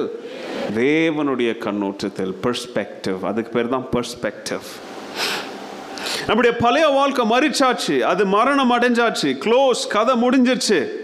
ஆனா இப்ப நம்ம வாழுகிற உயிருள்ள வாழ்வு, அதாவது நித்திய வாழ்வை நோக்கிய பயணம் தான் நம்முடைய வாழ்க்கையின் உண்மையான வாழ்க்கை. அது நம்மை சுத்தி இருக்கிறவங்களுக்கு அது கண்ணுக்கு தெரியலனாலும் இயேசு கிறிஸ்துவில் இருக்கிற வாழ்க்கை நம்ம கண்ணுக்கு தெரியும். ஏன் தெரியுமா? அதோடைய பேரு தான் விசுவாச பார்வை. நம்ம எங்க போறோம் சுத்தி இருக்கிறவனுக்கு தெரியாது, ஆனால் நமக்கு நல்லா தெரியும். ஏன்னா அதுதானே உயிர் தெழுதலின் வாழ்வு. பவுல் சொல்றாரு, கொலோசியருக்கு சொல்லும்போது சொல்றாரு, when Christ who's your life appears, அவர் மறுபடியும் வரும் பொழுது, ஏன்னா அவர் தான் உங்களுடைய ஜீவன், இப்போ உள்ளுக்குள்ள இருக்கிற ஜீவன், அவர் மறுபடியும் 2ஆம் வருகையில் வரும் பொழுது அந்த ஜீவனோடு நீங்க என்ன செய்வீங்க? எதுல தோன்றுவீங்க? மகிமையில் தோன்றுவீங்க. you'll appear in glory. அதனால எல்லாமே அப்ஸ்க்யூரா இருக்குதா? அப்ஸ்க்யூர் என்ன தெரியுமா? புரிய மாட்டேங்குது. அப்ஸ்க்யூரிட்டின்வாங்க, டிஃபிகல்ட் டு அண்டர்ஸ்டாண்ட். இயேசு அவங்களால புரிஞ்சுக்க முடியுமா முழுசா? தேவனுடைய மனசில் என்ன இருக்குது அப்படின்றது உங்களால் புரிஞ்சுக்க முடியுமா முழுசா? ஏன்னா நம்ம மனிதர்கள். ஆனால் அவர் சொல்கிறபடி நடந்தோன்னா எனக்கு என்ன தேவை அப்படின்றது எனக்கு நல்லா புரியும். அதை எனக்கு சொல்வார். ஆண்டவரே, எப்போ நீங்கள் 2ஆம் இது நமக்கு தெரிஞ்சு என்ன நடக்க போகுது? ஆண்டவரே, நீங்கள் 1000 வருஷத்தில் அந்த சாத்தான் என்ன பண்ணுவேன் அதெல்லாம் உங்களுக்கு தெரிய தேவையில்லை. ஆண்டவரே, இவன் இவ்வளோ அக்கிரமம் பண்ணுறானே, இவனுக்கு என்ன தண்டனை வச்சுருக்கிறீங்க? இவன் இவ்வளோ துன்மார்க்கிறான், இவனுக்கு ஏதாச்சும் நடக்கிறத நான் பார்க்கணும் ஆண்டவர். இப்படியெல்லாம் ஜெபம் பண்ணிங்கன்னா ஜெபத்துக்கு என்ன வராது. அவர் மனசில் என்ன இருக்குதுன்றது உங்களுக்கு எதுக்கு? ஆண்டவரே, அன்றன்றுள்ள அப்பத்தை தருவேன்னு சொன்னீர், இன்னைக்கு நான் என்ன செய்யணும்? என் வாழ்க்கையில் நான் என்ன பண்ணணும்? என் வாழ்க்கையில் என்ன காரியங்களை உங்கள் வாழ்க்கைக்காக மாத்திரம் என்ன பண்ணுங்க? நீங்கள் ஜெபம் பண்ணி அவருடைய திட்டத்தை சித்தத்தை கேட்டு நடங்க. எல்லாருக்காகவும் பொதுவாக ஜெபம் பண்ணுங்க. எல்லாருடைய சித்தத்தையும் தெரியணும்னு விருப்பப்படாதீங்க. உங்கள் சித்தத்தை ஆண்டவர் என்ன விரும்புகிறார் அப்படின்றத என்ன பண்ணுங்க? தெரிஞ்சு அதற்கேற்ற மாதிரி என்ன செய்யுங்க? நடங்க. தவறுகள் நடக்கலாம் நம்முடைய வாழ்க்கையில். 2021 பர்ஃபெக்டாக இருந்துச்சா? யாருக்கும் பர்ஃபெக்டாக இருக்கல. 2020 பர்ஃபெக்டாக இருந்துச்சா? அதை விட மோசமாக இருந்துச்சு. அது இல்லையா? அதை விட மோசம். அப்படி ஒவ்வொரு வருஷத்தை நீங்கள் அனலைஸ் பண்ணி பார்த்துட்டு வந்தீங்கன்னா எந்த வருஷமும் உங்களுக்கு பர்ஃபெக்டான வருஷமாக இருக்காது. Mistakes, there are mistakes. யாருக்கு மிஸ்டேக்ஸ் இல்லை? இன்னைக்கு பெரிய பெரிய போன வருஷம் நான் நியூஸ் பேப்பரில் வாசித்தோம், இந்த பெரிய கார் கம்பெனிஸ்லாம் என்ன பண்ணாங்க? ஃபார் எக்ஸாம்பிள், ஐ திங்க் மாருதியா ஏதோ ஒரு கம்பெனி கிட்டத்தட்ட 2 லட்சம் காரை என்ன பண்ணாங்க தெரியுமா? வித்த காரை இந்த மாதத்தில் இந்த டேட்லேருந்து இந்த டேட்டுக்குள்ளே வாங்கின எல்லா ஓனர்ஸ் என்ன பண்ணுங்க? உடைய காரை திருப்பி கொண்டாங்க. இதில் software update, major issue, fuel டேங்க்கில் இன்ஜினில் ஏதோ பிரச்சனை இருக்குது. எனக்கு இன்னும் ஞாபகம் இருக்குது, early 2000s something like that. அமெரிக்காவில் ஏதோ ஒரு ஃபோட்டோ ஏதோ ஒரு கிட்டத்தட்ட 20 லட்சம் காரை ரிட்டர்ன் எடுத்தான். எவ்வளோ? 20 லட்சம் கார் வித்த கார் என்ன பண்ணான்? அது அப்டேட் இஷ்யூன்னு சொல்லி கார் என்ன பண்ணான்? ரிட்டர்ன் எடுத்துட்டு புது கார் கொடுத்தான்ல, ரெக்டிஃபை பண்ணி கொடுத்தான். என்ன பண்ணான்? மிஸ்டேக்ஸ். வாழ்க்கையில் இருக்கிற தவறுகளை புதிய ஆண்டுக்குள்ளாக போகும்பொழுது நம்ம தவறுகளோட வண்டியை ஓட்ட போகிறோமா அல்லது தவறுகளை திருத்த போகிறோமா? அவன் வித்துட்டான், அவன் நினைச்சா விட்டுருக்கலாம், அவன் எங்கேயோ ஓட்டி போய் சாப்பிட்டோன்னு. அப்படியே ஓட்டிக்கிட்டே இருந்தால் என்ன ஆகும்? அவங்களுக்கு வண்டியில் கோளாறாகவும் ஆக்சிடென்ட்டாகவும் ஜீவன் போகிற சூழ்நிலை. அப்போ நம்முடைய வாழ்க்கையின் தவறுகளை நம்ம 2022 என்ன பண்ண போகிறோம்? What are we going to do? ஒருத்தன் பீட்சா டெலிவரி பண்ணுறவன், பீட்சாவோ ஏதோ ஒன்று சொமேட்டோ ஏதோ வச்சுக்காங்க, அவன் ரோட்டில் போயிட்டுருக்கிறான், அட்ரஸ் தெரியாமல் போயிட்டுருக்கிறான். அங்கே ஒரு போர்டு போட்டிருக்கிறாங்க, டெட் எண்ட். என்ன போட்டிருக்கிறாங்க? Dead end, caution. பார்க்குறான், இருட்டாக்குது, யாரும் இருக்கிற மாதிரியே தெரியல. ஆனாலும் சரி தான், போய் தான் பார்க்கலாமே அப்படின்னு சொல்லி உள்ளே போகிறான். இன்னும் கொஞ்சம் தூரத்தில் போனால் அங்கே ஒரு போர்டு போட்டிருக்கிறாங்க, டேஞ்சர், காஷன் அப்படின்னு போடுறாங்க, நோ வே என்னென்னோ போட்டிருக்கிறாங்க. அவனும் அதே மாதிரி அவர் இடத்துக்கு போகிறான். பார்த்தா ஒரு பெரிய ஷோர், பள்ளம் இருக்குது, பள்ளத்துக்கு பக்கத்தில் ஒரு ஷோர் கட்டி வச்சுருக்கிறாங்க, ஒன்றுமே இல்லைங்க. திருப்பி இப்போ யூடர்ன் போட்டு என்ன பண்ணுறான்? வந்துட்டுருக்குறான். திருப்பி யூடர்ன் போட்டு இந்த பக்கம் வரும்போது அங்கே இன்னொரு போர்டு வச்சுருக்குறாங்க, நான் தான் போவாதன்னு சொன்னேனே அப்படின்னு ஒரு போர்டு இருக்குது. ஐ செட் ஸோ இது நடக்கலை, நானே அப்படியே உருவாக்கின்கிறேன் இந்த கதையை. முதல்ல போவாதன்னு சொன்னேன், உள்ளே போனேன். அதுக்கப்புறம் அங்கே வழி இல்லைன்னு சொன்னேன், ஆனாலும் இவன் என்ன பண்ணியிருக்கிறான்? தொடர்ந்து போய்க்கு யூடர்ன் போட்டுக்கிறான். இப்போ ரிட்டர்ன் வரும்போது அங்கே ஒரு போர்டு இருக்குது, நான் தானே உன்னை முதல்ல போவாதன்னு சொன்னேன். 2022 கால் வச்சுருக்கிறீங்க. நீங்கள் உங்கள் கண்களுக்கு முன்பதாக இப்போ உங்களுக்கு என்ன ஷைன் தெரியுது? ஆரம்ப கட்டத்தில் நோ என்ட்ரி தெரியுதா? அல்லது ஒரு சில காரியங்களை நீங்கள் பயணம் செய்து பாதியில் காஷன் சிம்பல் தெரியுதா? அல்லது இன்னும் நீங்கள் தொடர்ந்து போகத்தான் விரும்புகிறீங்களா? உங்களுடைய ஆவிக்குரிய வாழ்க்கையில் ஆண்டவர் அநேக நேரத்தில் உங்களுக்கு இப்படிப்பட்ட போர்டெல்லாம் வைக்க மாட்டாருங்க. நான் தானே சொன்னேனே அப்படின்லாம் ஆண்டவர் சொல்ல போகிறதில்லை உங்களுக்கு. அப்பப்போ ஆண்டவர் அபாய சின்னங்களை காண்பிக்கும் பொழுதே கிறிஸ்தவ வாழ்க்கையில் திருத்த வேண்டிய காரியங்கள் என்ன பண்ணிக்க வேண்டும்? நாம திருத்த வேண்டும். ஏன்னா நான் தான் சொன்னனே அப்படின்ற நேரம் நமக்கு வராது. பவுல் சொல்றாரு, கடைசி காலத்துல வாழ்ந்துட்டு இருக்கிறோம். These are end times. அதனால புத்தி உள்ளவர்களாக நேரத்தை எப்படி இயேசுவுக்காக உபயோகப்படுத்தி கொள்வது அப்படின்றதுல என்ன செலுத்துவோம்? நாம கவனம் செலுத்துவோம். ஹல்லேலூயா. கரங்களை உயர்த்தி சொல்லுங்க, ஹல்லேலூயா. அநேக நேரத்தில் ஆண்டவர் இன்னைக்கு நமக்கு தடைகளை வைக்கிறார். அதையும் மீறி நம்ம பயணித்தோம்னா, அநேக நேரத்தில் ஆண்டவர் இருளான சூழ்நிலை, லைட்டே இல்லை, அதுக்கு மேலே போகிறதுக்கு வழி, இங்கெல்லாம் யார் இருப்பா, யார் ஆர்டர், ஆண்டவர் அநேக சிம்பிள்ஸை காமிக்கிறார்.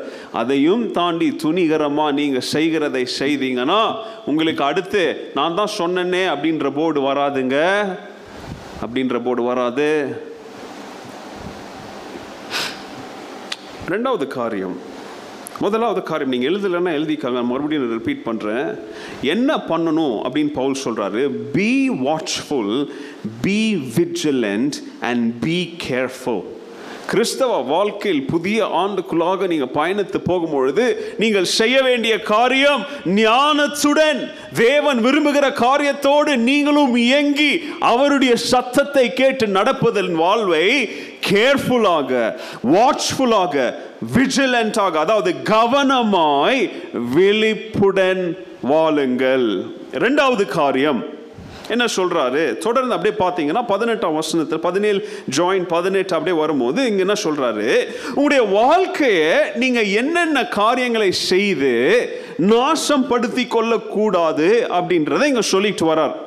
அதாவது எப்போ நாம கவனம் இல்லாமல், சிந்தனை இல்லாமல் காரியங்களை செய்கிறோமோ அப்பொழுது தவறில் முடியும், தோல்வியில் அது முடியும்.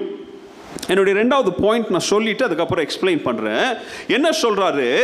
Be contemplating or be thoughtful, அதாவது இன்னும் ஆவிக்குரிய வார்த்தையில சொல்லணும்னா பி பிரேயர்ஃபுல், அதாவது சிந்தனை உள்ளவர்களாக வாழுங்கள்.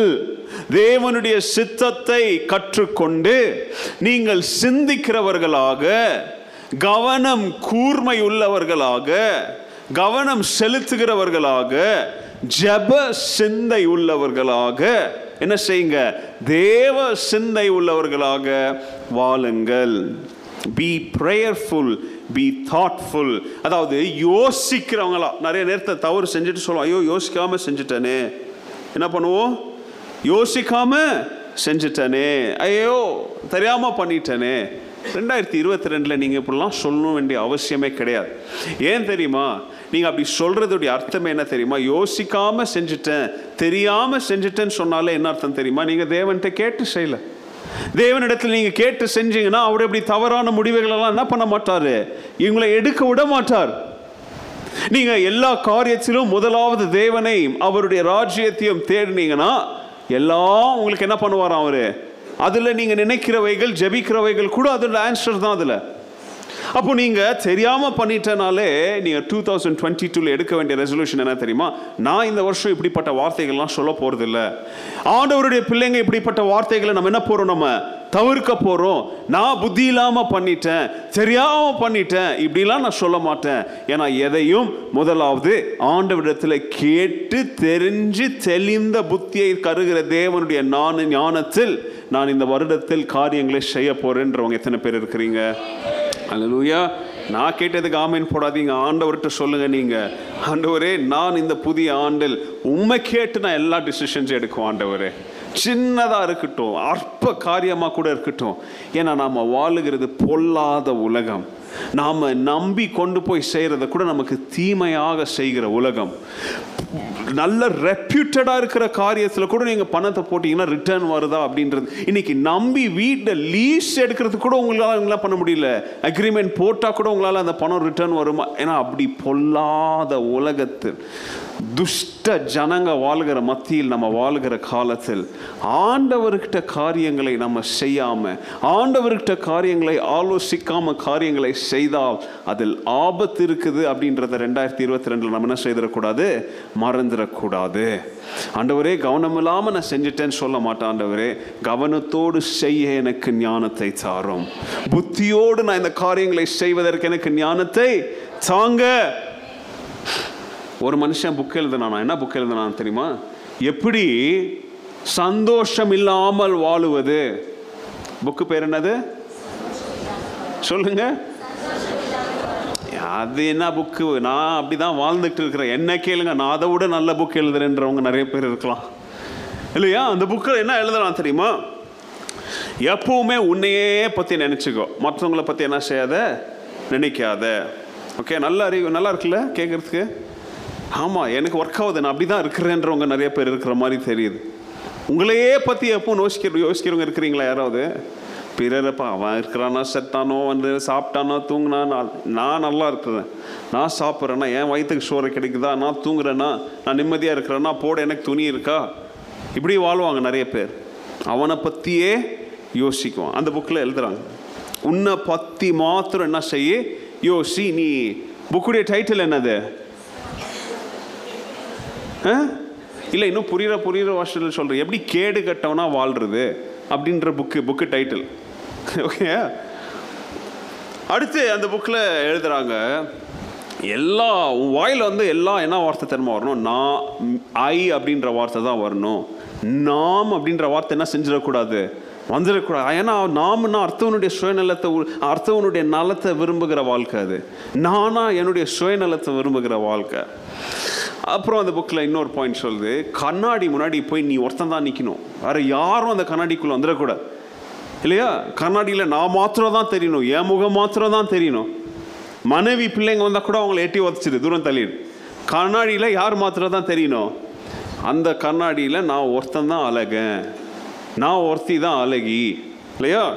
என்னை போல் இந்த உலகத்தில் ஞானவான் யாரும் இல்லை, நான் தான் சுந்தரன், நான் தான் சுந்தரி. நீங்கள் சுந்தரின்னு யாராக இருந்தீங்கன்னா உங்களை சொல்லலை, பட் நீங்கள் இப்படிப்பட்ட நபராக இருந்தால் உங்களை தான் நான் சொல்கிறேன், சரியா? சொல்லுது அந்த புக்கில், கண்ணாடி முன்னாடி நீ ஒருத்தன் தான் நிற்கணும். ஜனங்க உனக்கு ஏதாச்சும் நன்மை செஞ்சால் ஓடி ஓடி போய் வாங்கிக்க, அர்த்தவன் நன்மை கேட்டு வந்தால் செருப்பு கழுத்தி அடி. புக்கு சொல்லுது எப்படி? யாராவது உங்கள்கிட்ட நன்மை கேட்டு வந்தாங்கன்னா சும்மா விடாத, கல்லை கொண்டு என்ன பண்ணு ஏறி. ஆனால் உனக்கு யாராவது நன்மை செஞ்சால் ஓடி போய் முதல்ல வாங்கிக்கோ. ஏன்னா அர்த்தம் வந்து லைனில் நின்றுவான் இல்லையா? இப்போ நீ போய் வாங்கிக்கோ. அர்த்தவன் புதுசாக எதாவது வாங்கிட்டானா பொறாமப்படு. ஆனால் நீ நல்ல காரியங்கள், ஒரு கார் என்ன 2 கார் 3 கார் வாங்கணும்னு சொல்லி தாகமாக இரு. எப்போ தாகமாக இருக்கணும், ஏதாச்சும் என்ன பண்ணிக்கிட்டே இருக்கணும். அந்த மாதிரி பண ஆசைக்கு, பொருள் ஆசைக்கு எப்படி ஆயிரு, தாகமாக இரு. அப்படியே போய்கிட்டே இருக்குது. எங்கே போனாலும் உனக்கு என்னதான் எல்லாரும் கௌரவப்படுத்தணும், என்னதான் மதிக்கணும் அப்படின்ற ஒரு எண்ணத்தில் என்ன செய்ய வாழு. Demand respect. என்ன பண்ணு? Demand respect. ஏதாச்சும் உன்னுடைய கடுமைகள் இருந்துச்சுன்னா இதை எவன் தலையில் கட்டலாம் அப்படின்னு சொல்லி உன் பாரத்தை என்ன பண்ணு குறைக்கிறதுக்கு பலியாடு யாராவது இருந்தால் என்ன செய்ய எப்பவும் தேடிக்கிட்டே இரு. இன்னும் இந்த புக்கில் நிறையா இருக்குது. இந்த புக்கு எங்கே விற்கிது அப்படின்னு கேட்காதீங்க. இந்த புக்கு நானே எழுதுனது. இந்த புக்கு சரியா? என்னது இந்த புக்கை இதை விட நீங்கள் சிறந்ததான் எழுதலாம். ஒவ்வொருத்தரையும் இந்த புஸ்தகத்தை எழுத சொன்னால் என்ன பண்ணுவீங்க? ஏன்னா நம்ம மாம்ச சிந்தை உலகம், இந்த உலகத்தில் இருக்கிறத பார்க்குறத தானே நம்ம எழுதுகிறோம். நம்ம மற்றவர்கள் நமக்கு செய்கிறத தான் நம்ம சொல்கிறோம்.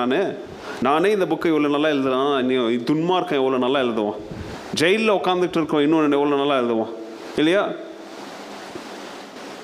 இல்லை கவனிங்க. Are we guilty?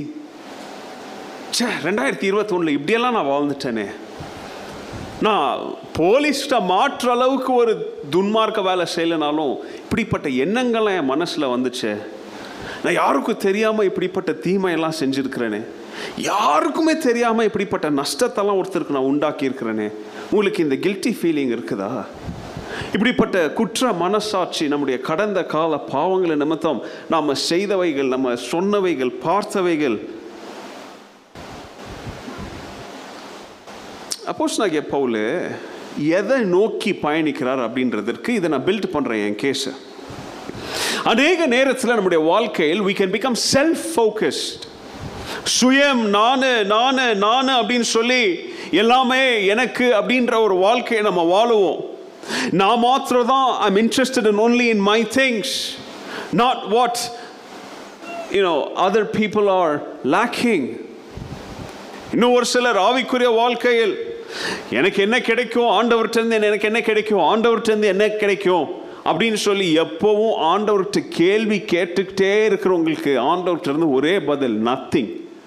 என்கிட்ட இருந்து உனக்கு ஒன்றும் கிடைக்காது. ஏன்னா நீ இப்படி பிஸ்னஸ் மைண்டோட வந்தனா உனக்கு நான் கொடுக்கறதுக்கு என்ன இருக்கு இல்லையா? ஆண்டவர் சொல்வாரா இல்லையா? எப்பவும் பேராசை பிடிச்சிக்கிட்டு, எப்பவும் இதை வச்சுக்கிட்டு, அதை வச்சுக்கிட்டு, இதை பண்ணிக்கிட்டு, அதை பண்ணிக்கிட்டு, எப்பவுமே துன்மார்க்கத்தனத்தோடு எனக்கு என்ன கிடைக்கும், எனக்கு என்ன கிடைக்கும்னு ஆண்டவர்கிட்ட கேட்டிங்கன்னா ஆண்டவர் சொல்வார், என்கிட்ட இருந்து உனக்கு ஒன்றும் கிடைக்காது. வேணா உனக்கு நான் கிருபை கொடுத்துருக்குறேனே அதே போதும்பா. நீ இவ்வளோ துன்மார்க்கத்தையும் இன்னும் உயிரோட செஞ்சுக்கிட்டு இருக்கிற, இந்த கிருபை போதாதான், இதுக்கு மேலே நீ என்ன எதிர்பார்க்குற? கொஞ்சம் யோசிச்சு பாருங்கள். நமக்கிட்டையும் ஆண்டவர் இது என்ன சொல்லியிருப்பாரு? நான் கடந்த காலத்தில் வாழ்ந்தேன், கடந்த வருஷத்தில் இவ்வளோ ஏன் புது வருஷம் ஆரம்பித்து ஒரு நாள் ஆயிடுச்சு, இந்த ஒன்றாவது நாள்லேயே எத்தனை பேர் நம்ம தவறு செய்திருப்போம்? பவுல் பாருங்க, அவருடைய நான் குயிக்காக சொல்கிறேன், நிறைய எழுதிட்டு வந்திருக்கிறேன். அவர் என்னென்ன சொல்கிறார் பாருங்கள், எப்படி வாழக்கூடாது, எப்படி வாழணும் அப்படின்றதற்கு சொல்கிறார். 1 கொரிந்தியர் 10:31 சொல்கிறாரு, குடித்தாலும் புசித்தாலும் தேவ மகிமை, தேவனுடைய கனம் கெடாம எல்லாமே அவருடைய மகிமைக்கென்று என்ன பண்ணுங்க, எதை செய்தாலும் செய்யுங்க. கலாத்தியர் 5வது அதிகாரத்தில் சொல்றாரு, சகோதர சகோதரிகளே, நீங்கள் சுதந்திரமா வாழ்வதற்கென்று அழைக்கப்பட்டீங்க, ஆனா அந்த சுதந்திரத்தை தவறு செய்வதற்கு உபயோகிக்காதீங்க. ஒருவரை ஒருவர் அன்பினால் சேவை செய்வதற்கு உபயோகிங்கள். Serve one another. கலாத்தியர் 6வது அதிகாரத்தில் சொல்றாரு, ஒருவருடைய பாரத்தை இன்னொருவர் என்ன செய்யுங்க, சுமங்க. ஏன்னா இதுதான் இயேசு கிறிஸ்துவுடைய கட்டளை. அதே கலாத்தியர் 6வது அதிகாரத்தில் சொல்றாரு, நன்மை செய்வதில் என்ன செஞ்சிடாதீங்க, துவண்டு போய் விடாதீங்க. Don't become weary. இவளையே ஆண்டவர் சொல்றார் மத்தேயு 22வது அதிகாரத்தில், ஆண்டவரை எது இருக்கிறதுல பெரிய கமாண்ட்மெண்ட்? ஆண்டவர் சொல்றாரு, உன்னுடைய தேவனாகிய கர்த்தரை உன்னுடைய முழு இருதயத்தோடும் ஆத்மாவோடும் மனதோடும் என்ன செய்ய, அன்பு கூறு. இதை விட ரொம்ப முக்கியம் இது, உன்னுடைய நெய்பர், அதாவது உன்னுடைய சகோதர பிறரை என்ன செய்யுங்க. இதை செய்யலைன்னா, அதில் ஒரு வார்த்தை இருக்கு, நீங்கள் வாசிச்சிருக்கிறீங்களா என்னன்னு தெரியல, இந்த வேதாகமத்தில் இருக்கிற எல்லா உபதேசங்களும், அதாவது உபதேசம்னா லா, கமாண்ட்மெண்ட்ஸ் எல்லாமே, ரெண்டாவது எல்லா தீர்க்கதரிசிகளுடைய வார்த்தைகளும், அதாவது ஜெனசிஸ் டு ரெவலேஷன், இந்த கட்டளையில தான் தொங்கிட்டு இருக்குதான். எந்த கட்டளையில்? நாம் பிறரை நேசிப்பதில். பார்த்தீங்களா? அதனால தான் பாஸ்டர் ரொம்ப புத்திசாலித்தனமாக இந்த சர்ச்சுக்கு என்ன பேர் வச்சிருக்கிறாரு? அகாப்பேன் பேர் வச்சிருக்கிறாரு. ஏன்னா முழு பைபிளே தொங்குற கொக்கி அதுதான். அன்பு இல்லாமல் கிறிஸ்தவம் இல்லை, அன்பு இல்லாமல் இயேசு இல்லை, அன்பு இல்லாமல் நம்ம பைபிள் இல்லை. ஓகே, 18ஆம் வசனத்துக்கு வரலாம். என்ன சொல்ல வர்றார் நல்லா கவனிங்க.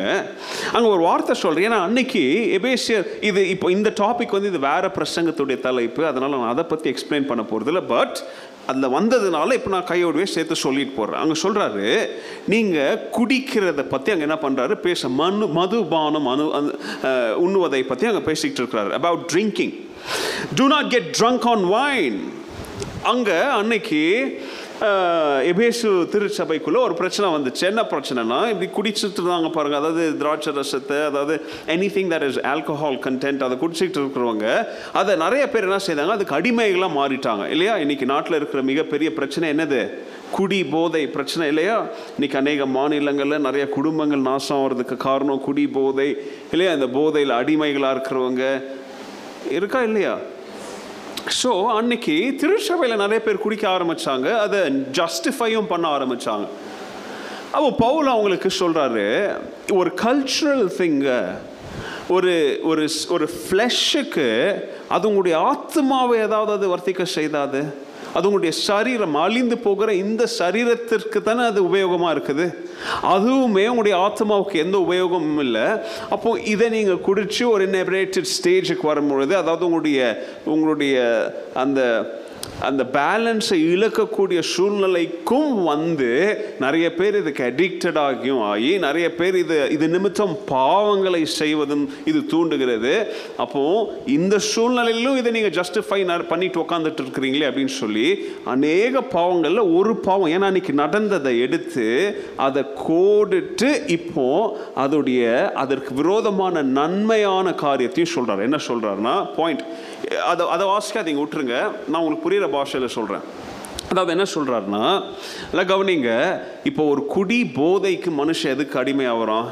அவனுக்கு கொஞ்ச நேரம் அது என்னத்தை கொடுக்குது? அவனுக்கு ஒரு சமாதானத்தை, நிம்மதியை கொடுக்குது அவங்க சொல்கிறாங்க. பட் டெக்னிக்கலி ஸ்பீக்கிங் அது ஒரு ஆல்கஹால் கண்டென்ட் உங்களுடைய பாடியில் போய் உங்களுடைய எமோஷன்ஸ், உங்களுடைய அந்த உங்களுடைய அந்த நேச்சுரல் ஃபீலிங்ஸ், அதை உற்பத்தி பண்ணுகிற ஆட்ரினலின் அந்த கிளாண்டை போய் அதை என்ன பண்ணுறது, ஆஃப் பண்ணி அதை கிட்டத்தட்ட இவ்வளோ நேரம் சூடாக எரியிற இந்த லைட்டை சர்ச்சு முடிஞ்ச பிறகு என்ன பண்ணுவாங்க, அதுக்கு ரெஸ்ட்டு கொடுக்குற மாதிரி அந்த மைண்டுக்கு என்னத்தை கொடுக்குது அது, மற்றபடி அதுக்கு வேறு எந்த யூஸும் கிடையாது, அவ்வளோதான்.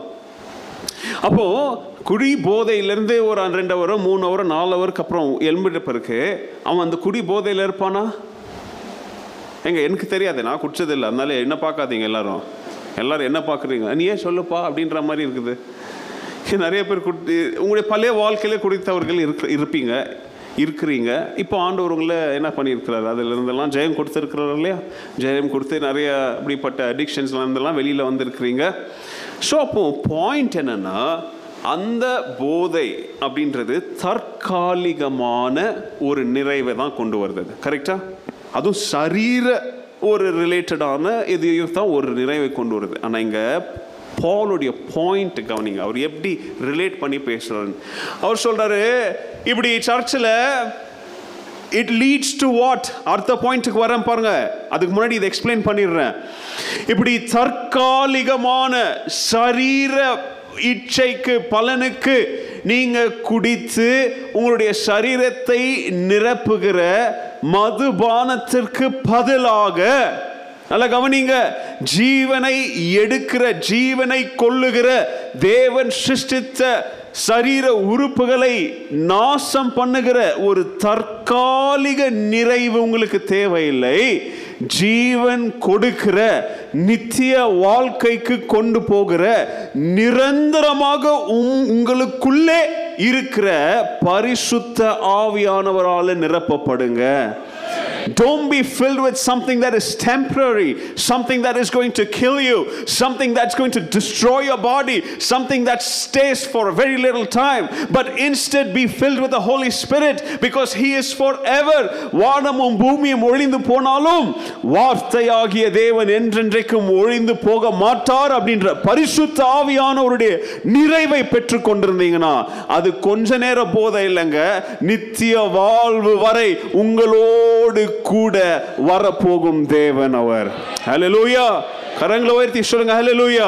அப்போ புதிய ஆண்டுல என்னென்ன அடிக்ஷன்ஸால நீங்க தற்காலிக சந்தோஷத்தை, தற்காலிக நிம்மதியை நீங்க தேடிட்டு வாழ்ந்து வந்தீங்களோ, பவுல் சொல்றாரு இனிமே நீங்க எப்படிப்பட்ட, அதாவது பாயிண்ட் என்னமா, தாட்ஃபுல் லிவிங், சிந்தனை உள்ளவர்களாக, கவனமில்லாம செஞ்சுட்டேன், நோ இனிமே அப்படியெல்லாம் செய்யாதீங்க, சிந்திக்காம யோசிக்காம அப்படியெல்லாம் இனிமே செய்யாதீங்க. ஏன் தெரியுமா? இனிமே யாரால நிரப்பப்படணும்? நீங்க பரிசுத்த ஆவியானவரால நிரப்பப்பட்டீங்கன்னா அவருக்கு இன்னைக்கு 10 ml கம்மியாகும், நாளைக்கு 20 ml கம்மியாகும்லாம் கிடையாது. அவர் நித்தியமான தேவன், பரிசுத்த ஆவியானவர் நித்தியமானவர். அவர் உங்களுடைய இருதயத்தில் இருக்கும் பொழுது ஒரு நாள் இன்னைக்கு கம்மி நாளைக்கு ஜாஸ்தியெல்லாம் ஆக மாட்டார். என்றென்றைக்கும் நிரந்தரமாக உங்களை விட்டு கம்மியாக குறைவுபடாத ஒரு வாழ்க்கையை வாழ அவர் உங்களுக்கு உதவி செய்ய போகிறார். ஹல்லேலூயா, ஹல்லேலூயா.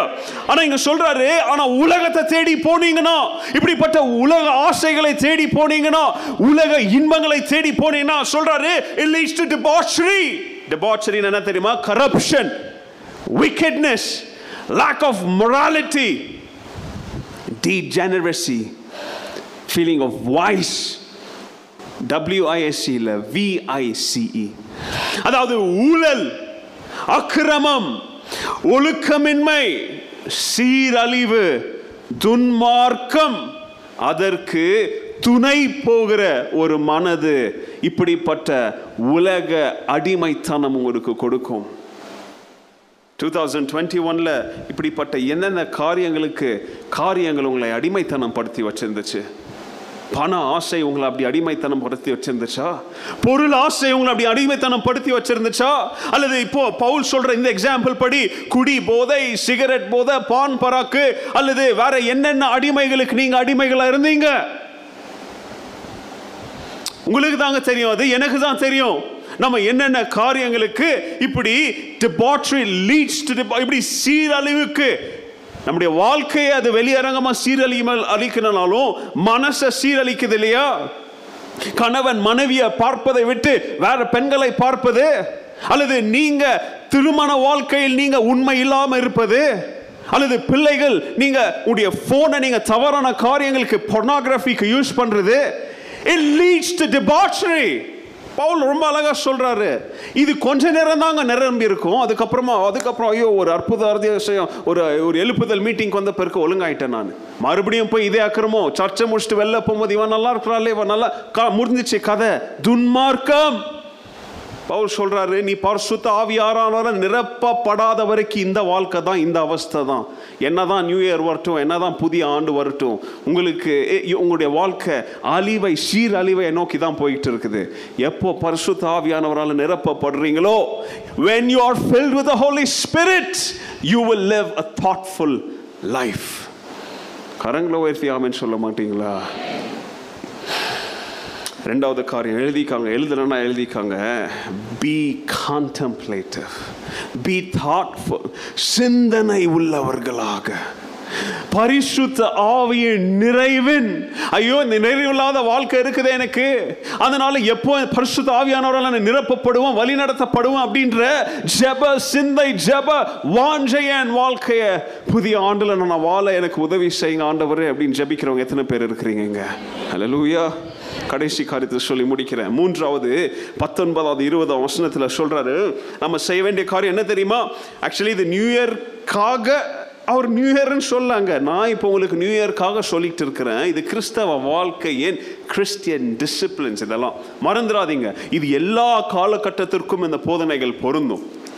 எல்லாத்துக்கும் நீங்கள் சில்ட்ரன்ஸ்க்கு பேசலாம், பெரியவங்களுக்கு பேசலாம், முதியவர்களுக்கு பேசலாம், பெண்கள் எல்லாருக்கும் பொருந்தக்கூடிய லைஃப் பிரின்சிபிள்ஸ் இது. மூன்றாவது சொல்றாரு, singing psalms and hymns and spiritual songs among yourselves. அதாவது உங்கள் மத்தியில் தேவனை துதிப்பதிலும் ஆண்டவருக்கு பாடல்களை பாடுவதிலும் உடைய இருதய, அதாவது புரிகிற மாதிரி சொல்லணும்னா எல்லா சூழ்நிலையிலும் தேவனுக்கு கிறிஸ்து இயேசுவின் நாமத்தில் என்னத்தை செலுத்துங்க? ஸ்தோத்திரங்களை செலுத்துங்க. இது மூன்று பாகமா இதை பிரிச்சு சொல்றேன். praise, life of praise, life of worship and life of thanksgiving. துதியின் வாழ்க்கை, ஆராதனையின் வாழ்க்கை, நன்றி செலுத்துவதின் வாழ்க்கை. அதாவது இன்னும் புரிகிற பாஷையில் உங்களுக்கு சொல்லணும்னா, நாம எப்போ தேவனை துதிக்கிறோமோ, எப்போ தேவனை ஆராதிக்கிறோமோ, அப்போ நம்முடைய பாதை நேரான பாதையாக, குறுகிய ஒரு பாதையில நம்ம போறதாக அது அர்த்தம். நம்ம தேவனை துதிக்காத வரைக்கும் வெட்ட வேலை பெரிய வைட் ரோட், அது எங்க போகுது நமக்கு தெரியல. நம்ம இன்னைக்கு நன்றி உள்ளவர்களா இருக்கிறோமா? சொல்லுங்க வாய் திறந்து. இன்னைக்கு நம்ம நன்றி உள்ளவர்களா இருக்கிறோமா? தேவனுக்கு நம்ம நன்றி செலுத்துறோமா? நமக்கு துதி வாழ்க்கை இருக்குதா? தேவனை ஆராதிக்கிற நாவு நமக்கு இருக்குதா? தேவனுக்கு நன்றி செலுத்துகிற ஒரு இதயம் நமக்கு இருக்குதா? அன்னைக்கு எங்கள் வீட்டில் ஒரு சம்பவம் நடந்துச்சு, நல்லா கவனிங்க. அபிகேலுக்கு 5 வயசாகுது. அன்னைக்கு ஒரு 2-3 வீக்ஸ் முன்னாடி நடந்த சம்பவம். அப்போது சம்திங் ஏதோ வெஜிடபிள் ரைஸோ ஏதோ பண்ணி கொடுத்துருந்தாங்க, எல்லாம் சாப்பிட்டுட்டு இருந்தோம். சாப்பிட்றதுக்கு முன்னாடி ஜெபம், அபிகேல் தான் ஜெபம் பண்ணான். அப்போது ஜெபம் பண்ணா, முன்னாடி பிளேட்டில் என்ன இருக்குது? வெஜிடபிள் ரைஸ் ஏதோ ஒன்று இருக்குது. அவள் ஜெபம் பண்ணுறா, லார்ட் தேங்க்யூ அப்படியே நான் உளறிக்கிட்டு, அப்புறம் பார்த்தா பீட்சா அப்படின்றா.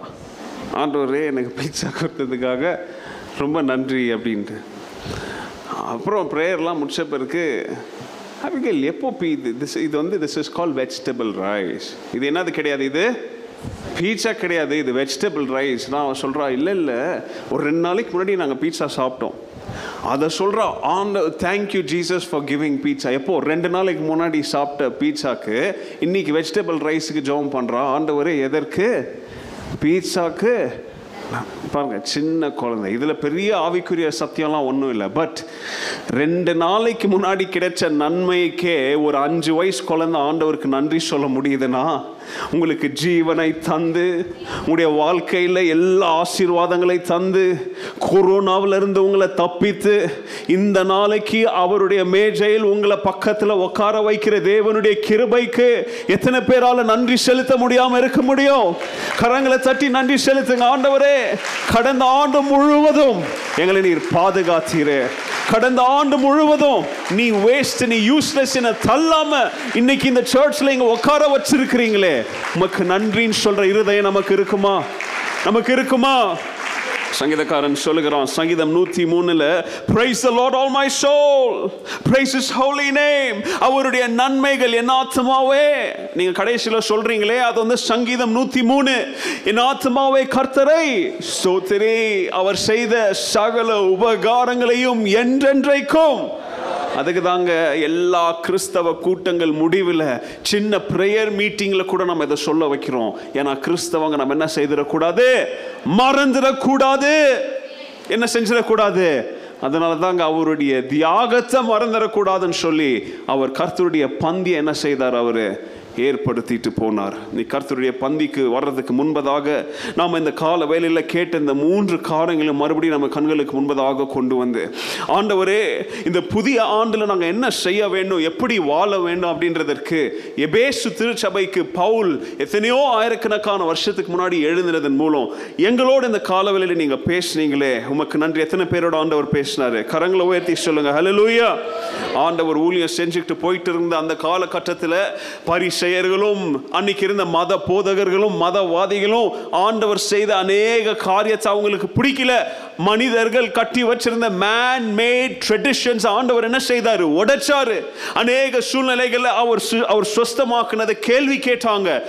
ஒரு பர்டிகுலர் சூழ்நிலையில் எல்லாரும் உபவாசித்து ஜபிக்கும் போது அவருடைய சீஷர்கள் உபவாசித்து ஜபிக்காத இருக்கிற சூழ்நிலையில் இப்போ சண்டை இருக்கிறானுங்க, வந்து பிரச்சனை பண்றாங்க. அப்போ ஆண்டவர் அங்க வித்தியாசமான ஒரு பதிலை கொடுக்கிறார். என்ன பதிலை கொடுக்கிறார் தெரியுமா? யாராவது புதிய திராட்சை ரசத்தை கொண்டு போய் பழைய துருத்தியில ஊத்துவாங்களா கேட்கிறாரு. பழைய துருத்தியில், அதாவது நியூ வைனை கொண்டு போய் யாராவது ஓல்டு வைன் ஸ்கின்ல ஊத்துவாங்களா? இதெல்லாம் நீங்க பழைய விசுவாசிகளுக்கு பாஸ்டர் இதெல்லாம் பழைய சர்ச்சில் இதெல்லாம் பிரசங்கம் பண்ணியிருக்கிறாரு. அது ஆண்டவர் என்ன சொல், அதாவது என்ன தெரியுமா, புதிய ரசத்திற்கு புதிய இது வேணும், அதுக்கு புதிய வைன் ஸ்கின் வேணும். அதுக்கு அந்த புதிய துருத்தியில ஊத்துறனா என்ன தெரியுமா, பழைய துருத்தி ஆல்ரெடி, அதாவது ஃபெர்மெண்டேஷன் சொல்லுவோம். ஃபெர்மெண்டேஷன் என்னன்னு தெரியுமா உங்களுக்கு? ஃபெர்மெண்டேஷன்னா அதாவது the process of micro science கிளாஸில் அதாவது இருக்கிறத கேஸ் ரிலீஸ் பண்ண வைக்கும். அதில் இருக்கிற அது வந்து என்ன ஆகும், அப்போ நார்மல் லிக்விடாக இருக்குது எத்தில் ஆல்கஹாலாக மாறும். அதோடைய ஃப்ரேஸ் தான் என்னது, ஃபெர்மெண்டேஷன். அப்போ அதுக்கு காற்று வரும், பெருசாகவும் விரிவாகும், நொத்திட்டல் ஃபெர்மெண்டேஷன் அதோடைய இது. அப்போ பழைய வைன் ஸ்கின் ஆல்ரெடி எக்ஸ்பேண்ட் ஆயிடுச்சு. புதிய திராட்சை ரசத்தை கொண்டு போய் அதில் ஊத்துனீங்கன்னா அது என்ன செய்யும், அதுக்கு மேலே அதுக்கு எக்ஸ்பேண்ட் ஆகும் போது இடம் இல்லை. இப்போ என்ன ஆகும், அது உடஞ்சி வேஸ்டா போகும். ஆனால் புதிய வைன் ஸ்கின்ல புதிய துருத்தியில் ஊத்துனீங்கன்னா அந்த ஃபெர்மெண்டேஷன் ப்ராசஸோட அதுவும் என்ன செய்யும், விரிவடைந்து அதுவும் என்ன செய்யும், அந்த திராட்சை ரசத்தை எதற்காக ஊற்றி அதை ப்ரிசர்வ் பண்றாங்களோ அந்த காரணத்திற்காக அது உபயோகப்படும். புதிய ஆண்டவர் இப்படி புதிய காரியங்களை உங்களுடைய வாழ்க்கையில் ஊற்ற வேண்டும் சொல்லி ஆண்டவர் விருப்பப்படுகிறார். ஆனா இன்னும் பழைய துருத்திய தூக்கிட்டு வச்சிருந்தீங்கன்னா ஆண்டவர் உங்களுடைய வாழ்க்கையில செய்ய விரும்புகிற காரியத்தை செய்யும் பொழுது இடம் இருக்காது, உடைஞ்சிரும். ஏன்னா பழைய துருத்தி, பழைய வாழ்க்கை, பழைய எண்ணம், பழைய பாவ சிந்தனை. இந்த காலவெளியில் இந்த 3 சத்தியங்கள் மூலம் ஆண்டவர் கேட்கிறாரு, புதிய ஆண்டில் உனக்கு ஆசீர்வாதம் வேண்டுமா? புதிய ஆண்டில் உங்களுக்கு என்னுடைய வழிநடத்துதல் வேணுமா? என்னுடைய பாதுகாப்பு வேணுமா? ஒரு புதிய ரசத்தை, ஒரு ஆசீர்வாதத்தை, புதிய என்னுடைய திட்டத்தை உன்னுடைய வாழ்க்கையில் நான் ஊற்ற விரும்புகிறேன். ஆனா நீ எதை தூக்கிட்டு போறீங்க இந்த காலவெளியில்? பழைய துருத்தியவா அல்லது ஆண்டவரே நீர் செய்வதை செய்யும், அடியே நான் கேட்கிறேன், அதை செய்ய விரும்புகிறேன் சொல்லி புதிய துருத்தியோடு நிக்கிறீங்களா? எத்தனை பேர் நிக்கிறீங்க? எழும்பி நின்று கரங்களை உயர்த்தி ஆண்டவரை நோக்கி, ஆண்டவரே இந்த காலவேளையில 3 சத்தியங்களுக்கு உங்களை நாங்கள் ஒப்பு கொடுக்கிறோம். 3வது சத்தியத்தை கேட்டது போல ஜெப வாழ்க்கை, துதி வாழ்க்கை, ஆராதனை வாழ்க்கை, நன்றி செலுத்துகிற ஒரு இருதயத்தை எங்களுக்கு நீங்க தாங்க. வாய்களை திறந்து சொல்லுங்க, ஆண்டவரே நீர் செய்தது, இந்த கடந்த காலத்தில் செய்தது, செய்ய போகிறது எல்லாத்தையும் நினைச்சு பெற்றுக்கொள்ளாதவைகளுக்கும் நாங்கள் நன்றி செலுத்துவோம். ஏன்னா ரோமர் 8 சொல்றது போல தேவனில் அன்பு கூறுகிறவர்களுக்கு சகலமும் எப்படியாக நடக்கும், நன்மையாக நடக்க போகிறது. புதிய ஆண்டுல நம்ம நேசிக்கிற ஆண்டவரே, அகாப்பை திருச்சபையில் என்னை வைத்ததற்காக உமக்கு நன்றி. அந்த அகாப்பை அன்பு என்னில் விளங்க செய்ய போவதற்காக நன்றி. அது நிமித்தம் என்னுடைய வாழ்க்கையில நல்லது கெட்டது எது நடந்தாலும் என்னுடைய நன்மைக்கென்று ஏற்றுக்கொள்கிறேன் ஆண்டவரே. சொல்லுங்க, வாயை திறந்து நன்றி செலுத்தி ஜெபிங்க, ஒப்பி கொடுத்து ஜெபிங்க. எல்லாரும் ஸ்தோத்திரம்.